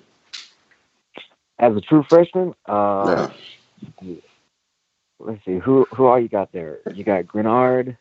You got and Moon. No, Zuniga. I mean, Zeus put his hand in the dirt. He's strong side. He still hasn't improved himself that much, though. I mean, he got hurt, I know, but he's still got to prove himself a lot more than what he's actually done. But, since I think the only reason why I could see him, become part of the rotation is because he did come in early. Mm-hmm. He did get that experience. But if he came in like Bogle, I couldn't see that happening. But he's been there for the spring. He's going to be there for the summer. So he might. Here's my thing. I think he does, man. I think just because we're going to need him to. I think Moon hasn't. I'm not saying he's going to get injured, but history says that he's not going to be healthy. He hasn't been healthy. He wasn't healthy for the spring. So I just think. Yeah. At a position, we have Greener, Moon, and then it's kind of Diabate. And I think at some point, we're going to have to rely on him to at least get some, and for sure, pass and rush situations, get out there and get his hands dirty and get some experience. So I think he plays. I don't think he get no starter minutes, but we're going to see him quite a bit as a freshman. I don't think he redshirts. I could see him playing just because depth in that position. I mean, there's only 2 guys really in front of him besides Moon. But just depends, Gotta know on that. But hey, I got some questions for you guys. What's up? All right. This one's for Dan. I got one for all of you. All right, this one's for Dan. Right, looking at the roster and looking at the success we got from last year. I know we lost a lot of offensive linemen, but I think Dan's one of the best offensive play callers in America. Like I don't know anyone that could be better. I mean, I'm sure there are people that might be a bit better, but he's probably one of the best. I mean, could you see this team making a championship run if we get the offensive line right? That depends. It depends on how healthy they are. I mean, I think on offense, I think they have the guys. I think it depends on a few things. If Franks can continue to progress the way that he did the last 3.5 games of the year, and then as long as they can stay healthy, and then as long as the offensive line is serviceable, I think that they should be able to put up points. They've got great running back, they got great tight ends, they got great wide receivers. I think on defense, they've got some questions at safety. I think they've got some talent, but I think there's still some questions there. And I think there's a few questions that they still have at linebacker. I think that they've got talented players, but I'm not sure. I think that they could. There is a chance that Florida could go undefeated this year. I'm concerned about Georgia. I'm concerned about maybe Auburn. But outside of that, LSU always has a pretty good team. But outside of that, I mean, Florida, with some coin flips could go undefeated. I don't know if they're talented enough to stand up against an Alabama or a Clemson yet. I think that Dan Mullen's a great coach, but I just don't know if they're there just yet. So I'm going to probably have Florida going 10-2 this season. I think they're still a little bit away, though. Yeah. I understand that. All right, next question. This one's for Silk. I personally have been hearing a lot of stuff about Bowman, and that we're back in it and we still got a shot. I mean, do you have anything on that? And is Dexter is he just a lock at this point? Is he here to stay? I'll never call anybody a lock in the world of recruiting, dog. You know what I'm saying? I feel real good about Dexter and the way he's been carrying himself throughout this recruitment. He's been straightforward with the coaches, straightforward with the whole process of when he's going to take visits, who he's going to take serious. And so I'm cool with where he's at right now in his recruitment. I think he's solid. Bowman, bro, I don't, you know what I'm saying? Like, I'm hearing some things, but I don't want to get into it, man. They are recruiting him. But everybody's saying, what if we have a big season? Shit, Clemson can repeat, bro. You know what I'm saying? So I don't know if a big season is what is gonna flip a player like Bowman. I don't think that's the answer. We got to find a way to recruit guys like that. But I don't know if a big season is, because I got Clemson in my mind to have another big season as well. So I don't know how we trump that momentum they have with a good season ourselves. You know what I'm saying? But they're still recruiting them, dog. I'm still hearing like they still feel like they have a shot at them. That's what I'm hearing from the staff. Yeah. Even if we don't get them, I mean, we still got what? We got Pierce, which, I mean, I know you. I've been listening to the podcast. I know you guys really love Malik Davis, but I love Pierce, and I love how hard he runs, and he runs like a bulldozer.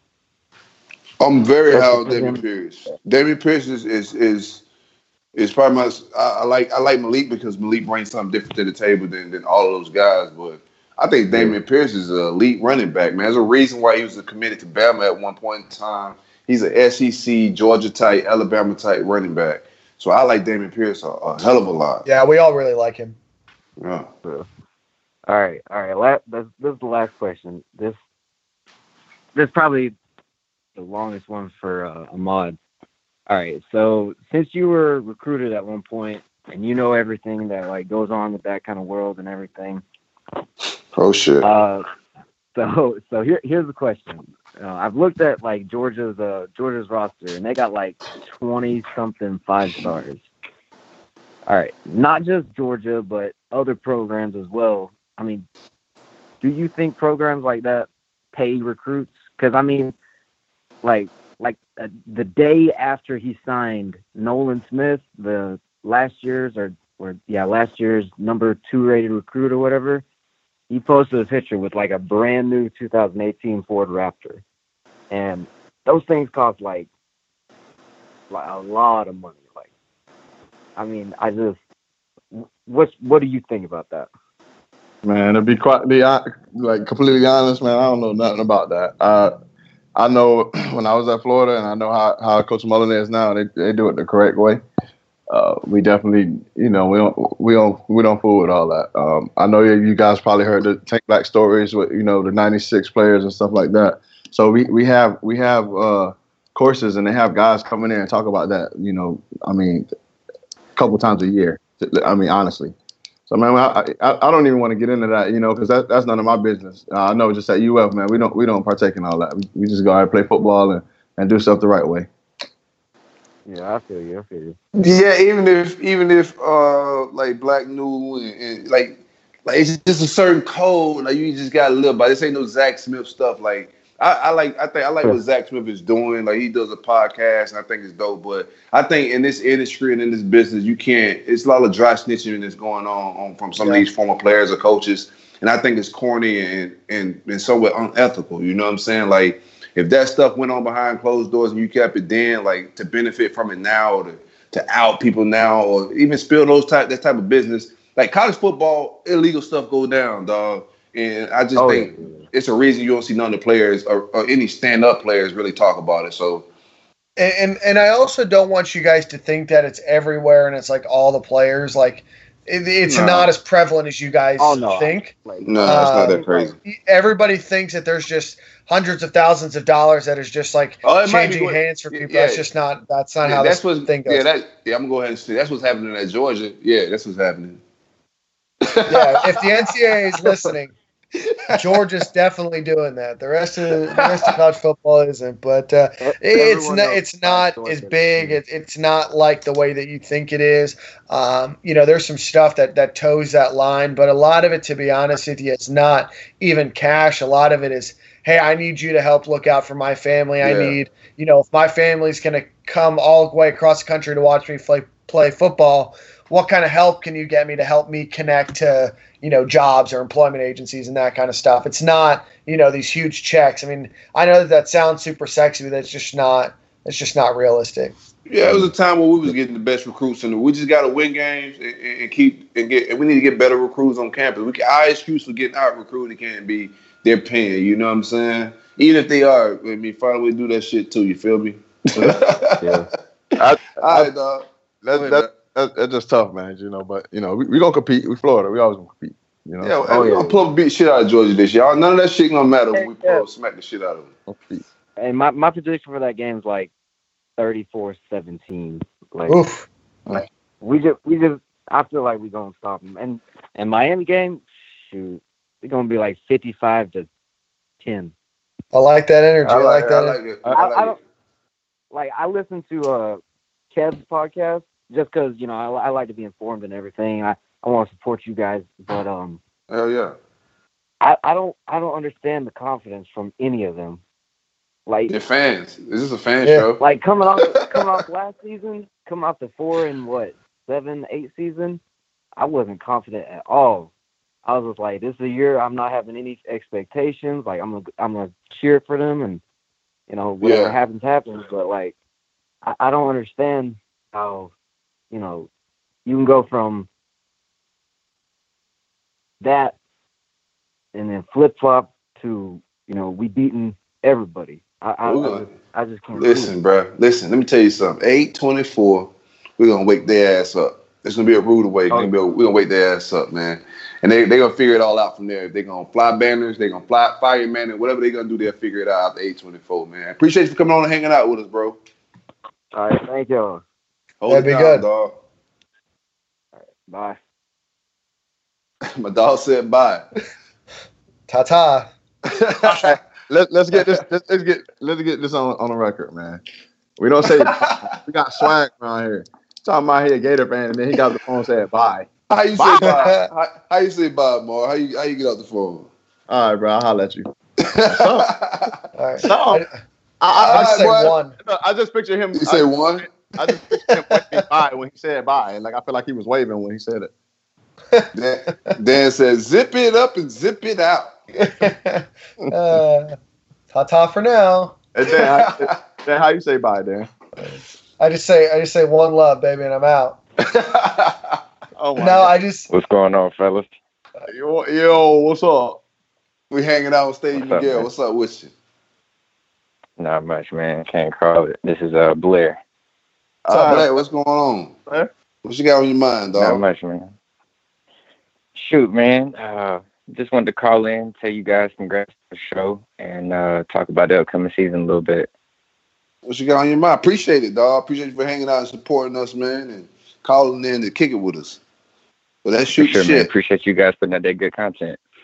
But I guess first, how bad do you think we're gonna beat Miami this first game? We smacking the shit out of Miami. You already know how I feel about that with my energy. I don't lose no sleep thinking about it. It don't even cross my mind to even listen to Kev Shoulder to get some scoops on it, bro. 'Cause I just think we're gonna smack the fuck out of them people. It's a bad first game, dog, to learn how to be a head coach. Yeah, I feel the same way. I just think it's tough, man, for these defensive coaches to just hop on somebody's team and learn offense and like coach up the offense. You know, no disrespect, man. Coach Strong's one of the best coaches I ever played for, and no disrespect to Coach Strong. Coach Strong don't know too much about offense. That means you got to get a good offense coordinator. All right, boom, you get a good offense coordinator. All right, now we got this offensive coordinator in the game. Oh yeah, by the way, we don't even know who's gonna play quarterback. All right, we're gonna figure out who's gonna play quarterback, but by the way, we don't know who's gonna block for him. Now you see that the snowball effect that they got over there. Yeah, they're gonna have a quarterback battle going way into camp. You know what I'm saying? Like there's just snaps and reps that I don't think. You know what I'm saying? They got some talent. The front four is talented. The front seven is talented. They're not bums. Those guys can play some football. So they're gonna come in and be rowdy, have some adrenaline going that first quarter. But that shit gonna settle down. And when it all settled down, man, I just think we're the better coach team. We got the better athletes, and we're gonna be better prepared. We're in the second year in our system. We're gonna be clicking, baby. I agree. I want to see something like 41-3. I've been talking a lot of trash, so if they don't back it up, I might have to disappear for a minute. Everybody come on here and say they don't know how Miami gonna score. So we hit them for a 41-3. I bet I hit that from Miami for a long. You know the first thing they're gonna say for a long time. So, yeah, for a long time. I don't care nothing about y'all. For a long time.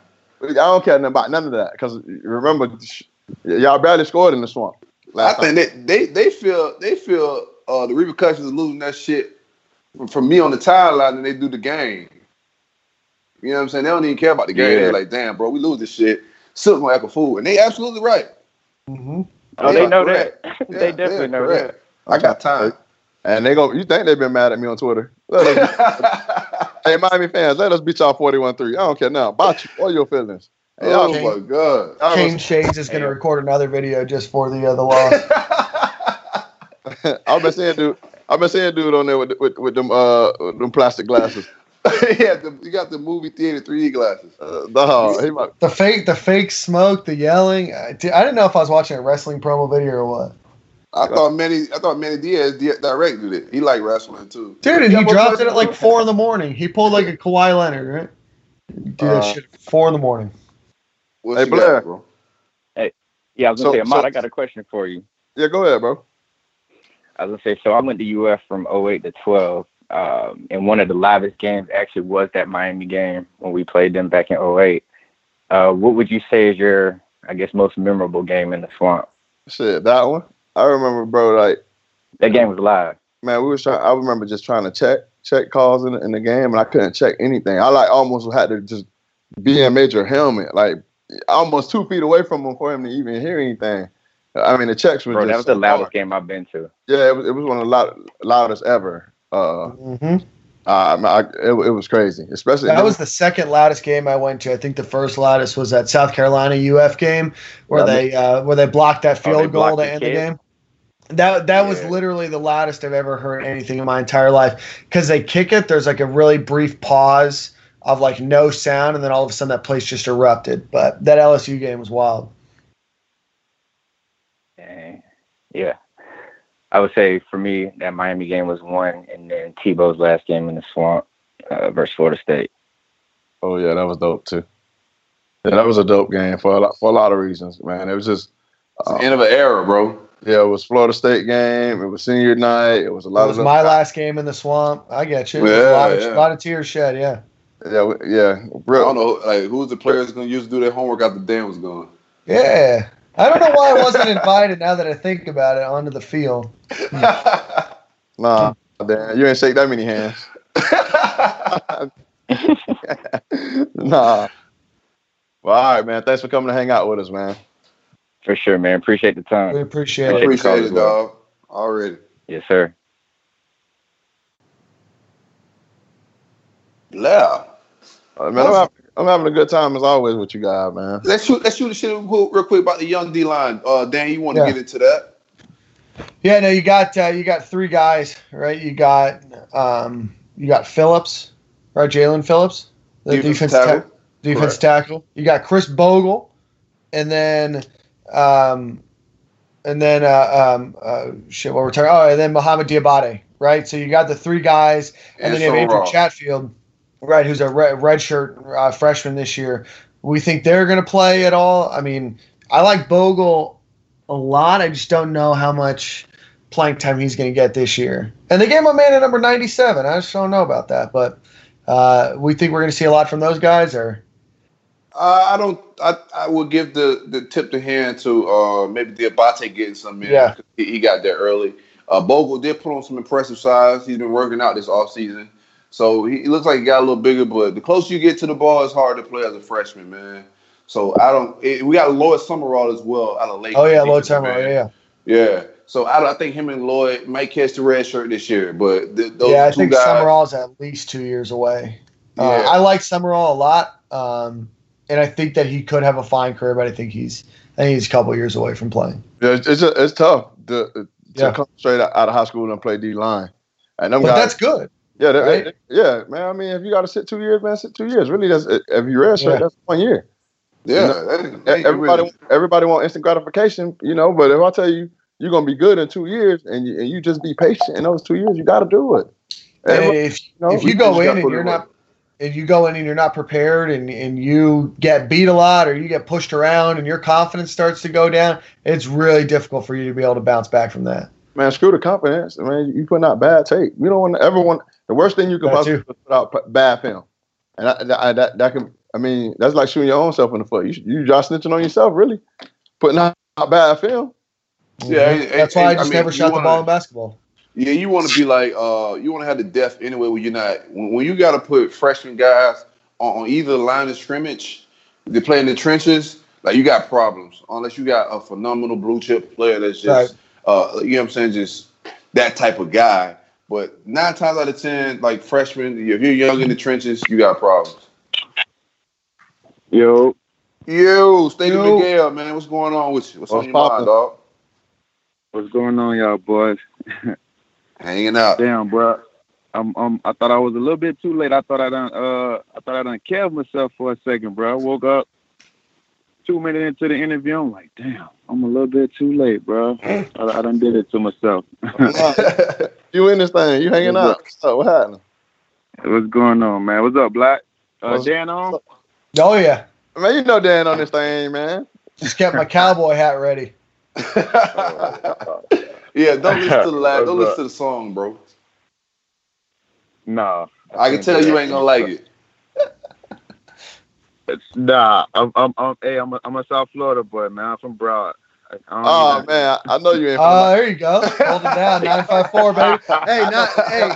I know for damn well. In this, all right. All right. You said my language. You probably never even heard the dude name who probably sing the song. Never did, bro. I ain't from that side of Broad, Dan. He from Coral Springs. That's his own little county, bro. Oh, he from Coral Springs? Yeah. Hey, Dan, you ever been to the swap shop, Dan? Oh, hell yeah, I went to the swap shop. Hell no, Dan. Hey, wait, hey, there's 2 swap shops. You're talking about the one down in Fort Lauderdale, the one in Margate. No, I'm talking about Sunrise.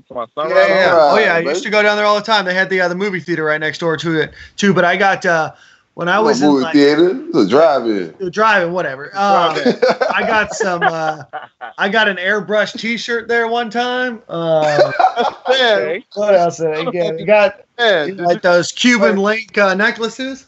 I need to send you guys a picture of what I look like in like 7th or 8th grade. Go back, Dan. Go back. You got to tell us what you got airbrushed on your shirt, please. I don't remember. God, I'm trying to think. It was a phrase, like it was a group of friends of mine. Shit, I'll try to find it. I got a picture of it somewhere.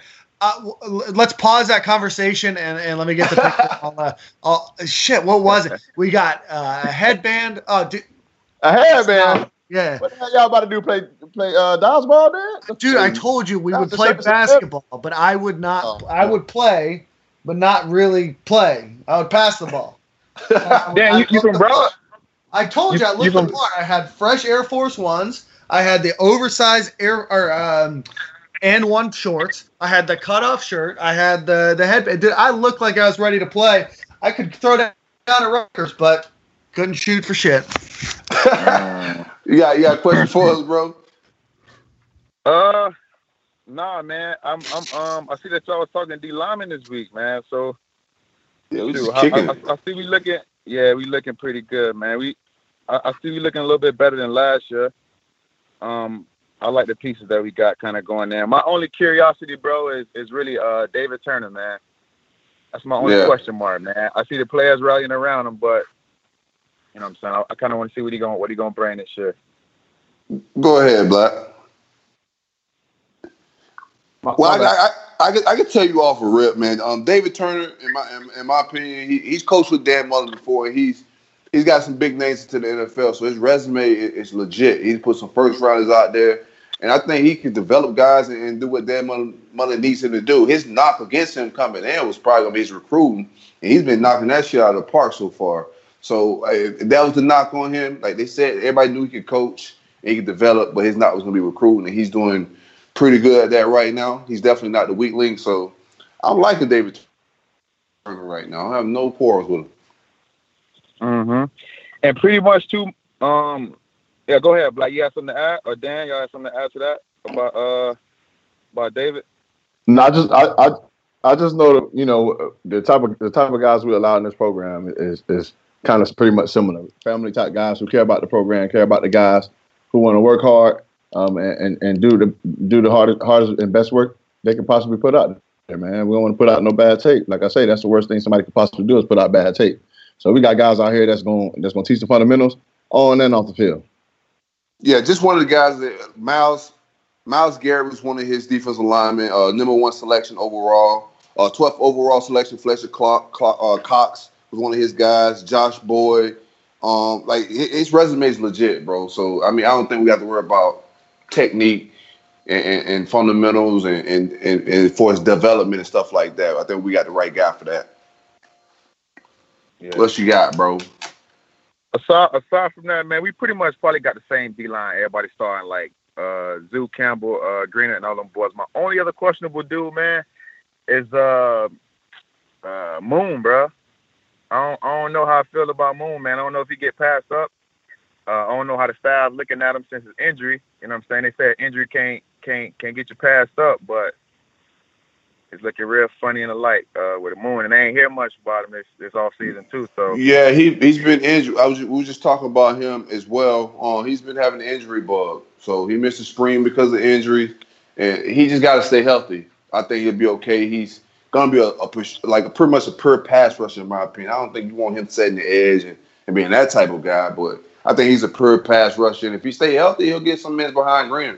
He'll get some snaps, but it's going to come down to health. That's why he missed the spring. Yeah, I kind of see Dale Body passing him up, but Woo. All right, man. I know really? that's yeah, man. My over under, I like it.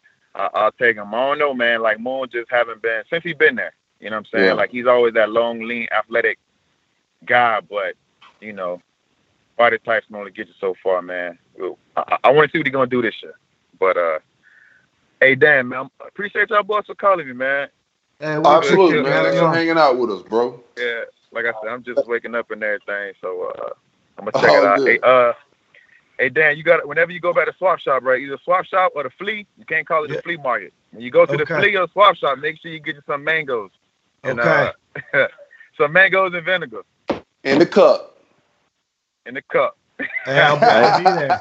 I don't know the next time I'm going to go to the Swap Shop. Nothing about no mangoes and no vinegar. I don't. I do. Mangoes in the cup, bro. Already. Already. Right, appreciate you for hanging out, bro. Hold it down. Yes, sir. Yeah. Is that like the peaches in the cup? Like you used to have like have you ever been lunch? You like mangoes, Dan? Yeah. Oh. And then you add vinegar? Yeah. Put it in the cup, Dan. I feel like I'm missing something here. Dan, you eat hot sausages? Yeah. Like out the jar. I ain't talking about the kind that come in a little pack in the plastic. No. I'm talking about out the jar, like open the jar up, the pickle sausages. Man, Dan ain't never been in no candlelighted highs, man. Oh my God, Silk. Silk, please repeat what you just said. Dan ain't never been in no candlelighted highs, man. To the candy lady. Candlelighted. I swear to God, bro, the other day, all right. So listen, this is what I get. Listen, what I get to do. I get to tell my girl about the candy lady. She was making me so crazy. She was like, "You have candy in their houses," and I'm like, "Babe, yes, like, candy lady." Like, she was like, "Do people let their kids go there?" I'm not letting our daughter go there, and I'm like, I swear, I won't let her go outside. I won't let her do nothing. If she come in here right now and say, "Dad, I'm gonna go to the candy lady house," I'm gonna let her because I know the candy lady gonna treat her right, bro. Absolutely. The candy lady gonna have everything you need there, Dan. She gonna have. I don't know what y'all call them down there. We call them scrapers, lily dillies, flips. We call them lily dillies. All right. The little thing in the cup, the Dixie cup. Yeah. Okay. And you call them scrapers. Yeah. All right. Then you got your hot sausages and your pickle eggs, Dan. You got pickle eggs, Dan. Are they like the things in the jar that are like red? Yeah. Oh, there you go, Dan. All right. I've never had one. She got Now and Later. She got all the candy, Snickers. All again, Lone Boy, Chico Sticks, all that, man. I understand. I understood one candy that you guys just said, and that was Now and Later. You never had Lone Boy? Pause. I was just gonna pause. No, Corey, I've never had a Long Boy. I'm not sure what you guys are doing in your free time, but I'm sticking away from Long Boys. You're right here, little Nas X, huh? Hey. What y'all like? I don't even want to get on that. No, it's not. Leave it alone, man. Because it's sensitive people in that world, man. I just don't want to. Hey, let's cover these. This is a recruiting update real quick, man. We got a commitment out of Cocoa Beach offensive lineman Richie Leonard, 3-star. I think he's vastly underrated. I think he's a low 3-star, but I think he's pretty high 3-star, low 4-star type talent. 6'2". I think he can play center or offensive guard. How you feel about him, Dan? I like him. He still has a lot of development ahead of him. I'll take guys from Cocoa all the time. I like the attitude that they have. I like that the attitude that they want to get out of where they're from. I'll take that attitude anytime. I think he's good.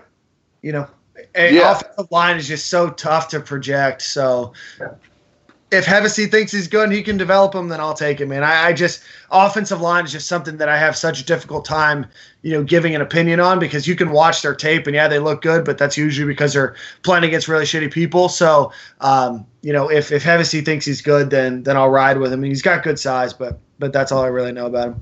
Correct. He was a former commit to the University of Kentucky. Yeah.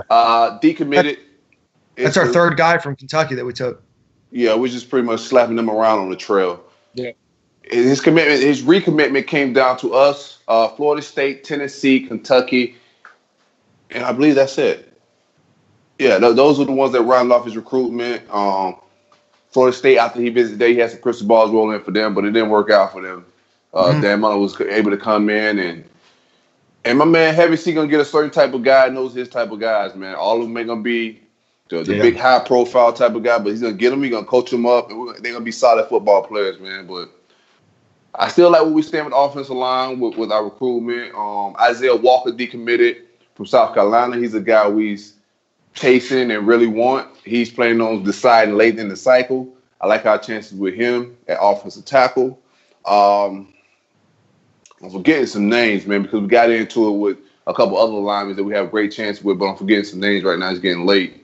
But also we had decommits from my man Jaheim Bell, a guy that we recruited out of Valdosta, Georgia. We recruited him as an H-back 3-star. He decommitted it. I think he ends up probably at South Carolina. He's a guy that we can replace. He's an H-back, about 6'2", versatile. I like him as a freak. He's a freak athlete. Yeah. I like his build. And he was just at the Nike opening. Throughout these camp process, he's been having an issue with separating. DBs if he line up at wide receiver. And then when he goes to tight end, it's just so many big tight ends. He's just not really standing out. So, I think he's a replaceable guy. It's a guy you want on your team. He's a good football player, but he's a replaceable guy. Yeah, really. I mean, I liked his tape a lot, and I know that he kind of exploded at the end of his, I guess, junior year onto the scene, and I think he's a good player. It sucks to lose him because I really did like him, and I'd like Florida to get a little bit more cemented there in Valdosta. But I know South Carolina really wants him, and they've been putting the pressure on him, and it sucks to lose him, especially potentially to South Carolina. But like you said, Silk, just reading about what I heard, I think finding that position for him would have been tough.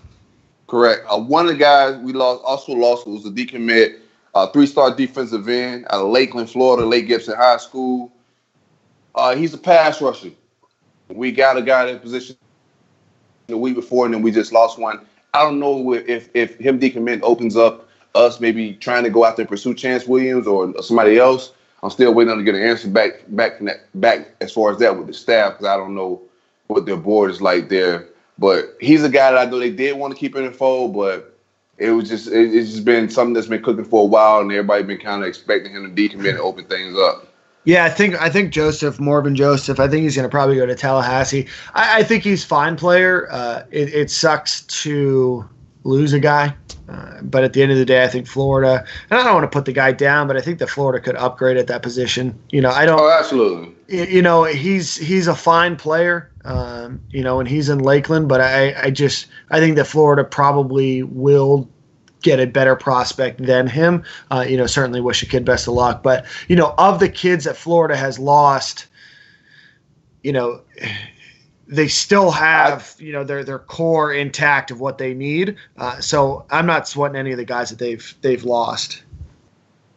Yeah, I think both of those guys. I think we ultimately we upgrade at both of those spots. I'm gonna go out on a limb and say that both guys we lost at H-back or wide, whatever we want to call him, that mismatched wide receiver guy. I think we upgrade at both spots. I'm gonna go out on a limb and say that. I know a few things. We'll see.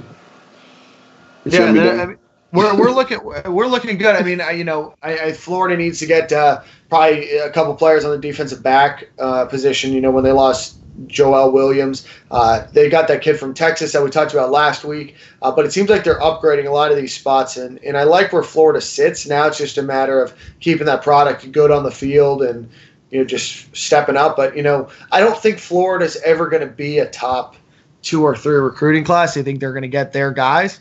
And those are the guys that they're going to want to develop. I think Hevessy's the type of guy that's going to go after a lot of 3 or 4 road grader, 3 or 4-star type road grader guys that he can develop, that he sees size. And so that might, hinder them. But Florida sits number 7, number 8 right now in the country. So, Florida is upgrading. They've got a bunch of good prospects, Wingo, they got a couple weeks ago, Powell, they got a couple last week. So they're upgrading a lot of these spots. Gervin Dexter should probably be a 5-star. So, they've got some really solid prospects. I'm not really sweating any of the guys that they've lost thus far.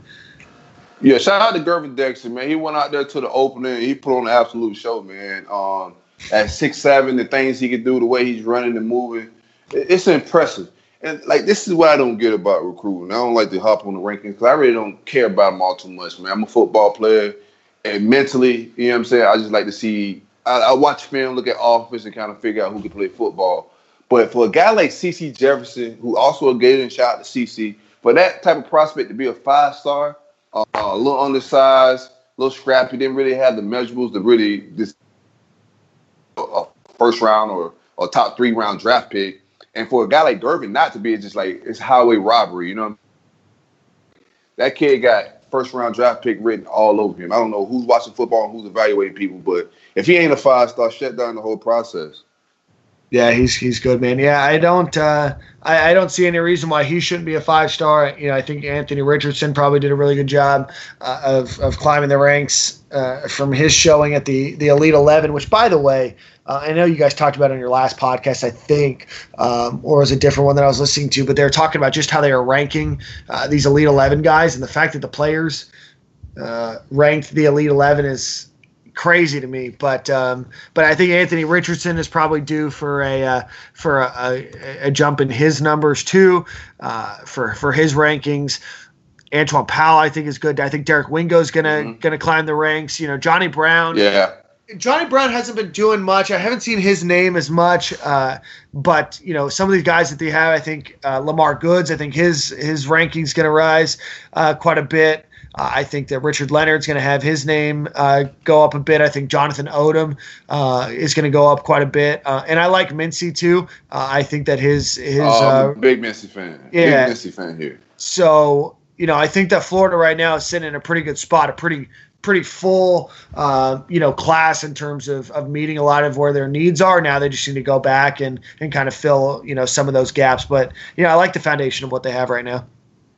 Oh yeah, and the other guy too I had off it was slipping in my mind. I said I forgot is Marcus Dumerville's offensive line. Oh yeah, trying to get it on, and they're feeling like they're getting their foot in the door there. So that's another offensive lineman. So I saw Richie Leonard. Richie Leonard was recruiting him on the timeline today. Absolutely, and I think a couple other guys on the team are already friends with him. So we got a nice solid class of like middle range guys. If we get those top guys like Isaiah Walker and Dumerville on campus, who I think are 1A, 1B as far as offensive linemen in the state. So we get in on those two guys. I think the class rounds out pretty good in the trenches. Defensive line's looking real good. Yeah, I think this class finishes 5 to 8, and I think part of that depends on some of the rankings of these guys, and then I think part of that is going to depend a little bit on just how they finish throughout the end of the year. On putting the talent out on the field, right? And if they lose anybody else, they might be able to go after a couple players that they might not have otherwise gone after. That either graduate early, go to the transfer portal, or whatever. But right now, Florida is only sitting at 75 scholarships, so they're going to have a big class, so naturally they're going to probably be ranked pretty high, but if they can fill that class that fills that needs, who knows, maybe they can be a top 3, top 4 class. Yeah, I don't even want to just fill that class with the recruiting class. I think we can fill that with some transfers, the way this portal shit work. I think we can still recruit the portal and get some guys out there that can not just, I don't want to take guys just for the numbers' sake and just fill the spot. You know what I'm saying? So I don't think just because we got these that we just bring in like 40 people just because. You know what I'm saying? But it's been a dope show. I know Ahmad always get quiet when we do all the recruiting stuff. He ain't with all this, man. I don't know about that, man. It's all good, dog. About this recruitment, I'm just not. I'm not hip to the new style with these guys. Yeah, it's all good. It's hard keeping up with these prospects and whatnot, man. It's hard. So I commend you guys. Another fire episode, fella. Dan, what's this shitty song you got for us this week, bro? Oh my God, Dan. Oh man, I'm excited. Hold on. Let me people. We like to get some advice or some quote. Let me hit people up with a little advice and quote, because I was arguing with my homeboy. We like to argue about who dressed better and whatnot. So I had to tell him, it's not what's on you, it's what's in you, man. I can put on some $5 shit and still pull what you pull. Also, it ain't what's on you, it's what's in you. That's Chad Johnson's motto too. Absolutely. Chad Ochocinco. And that's what she said. So by the way, I see you, dog. You got me. Caught me slipping. Oh man, it's kind of what's on her and what's in her. A little bit. I hope it ain't in her. So all right, let's move on. It's getting weird. Damn, what you got, bro? What we listening to? What you listening to? Hey, Silk, I know you've listened to Tyler Childers a little bit, so I feel like we're going to go Tyler Childers. We're going to take it to White House Road. I think everybody's going to like this song. If you didn't like my song last time, listen this time. And if you don't like this song, then you can come at me. But I think that you guys are going to like this one. It's good. It slaps, as kids say. Thank y'all for pulling up Stadium Miguel, baby. And we'll see you next week. All right, man. See y'all boys, man. And ladies.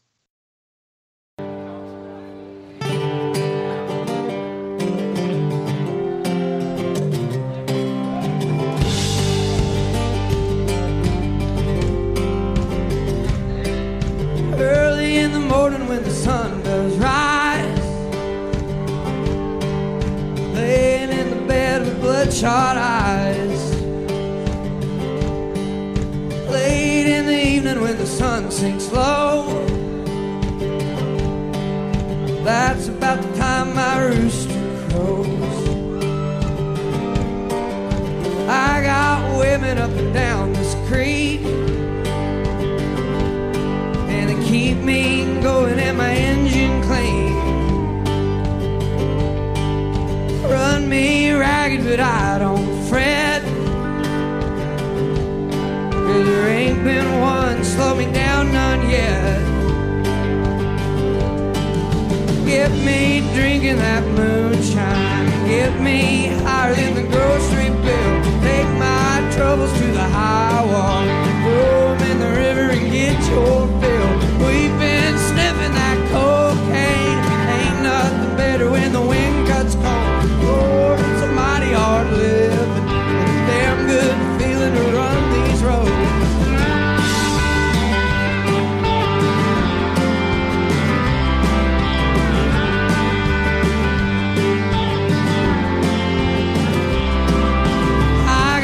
People try to tell me, Red, keep this living and you wind up dead. Cast your troubles on the Lord of Lords, wind up laying on a cooling board. But I got buddies up White House Road, keep me strutting when my feet hang low. Rock up whiskey gonna ease my pain, and all this running's gonna keep me sane. Get me drinking that moonshine, get me higher than the grocery bill. Take my troubles to the high wall, throw 'em in the river and get your fill. We've been sniffing that cocaine, ain't nothing better when the wind cuts cold. Lord, it's a mighty hard living, but a damn good feeling to run these roads. It's a damn good feeling to run these roads.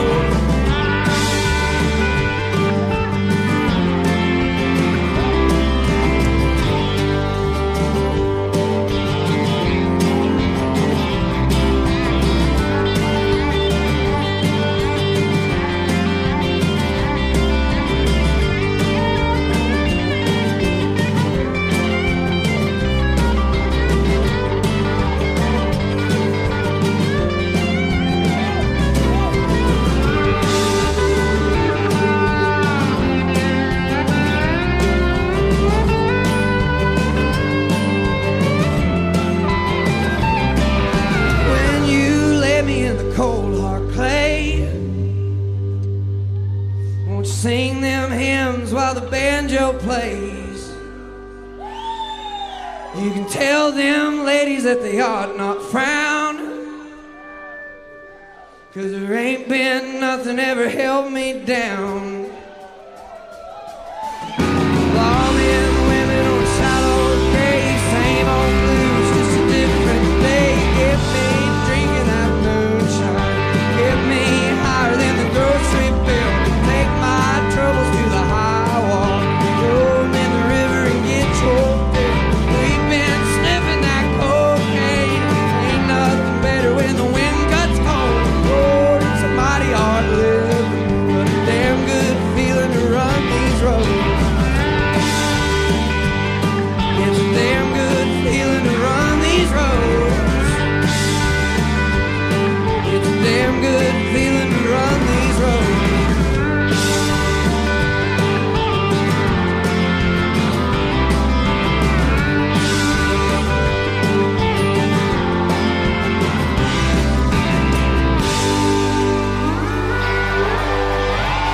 Thank you.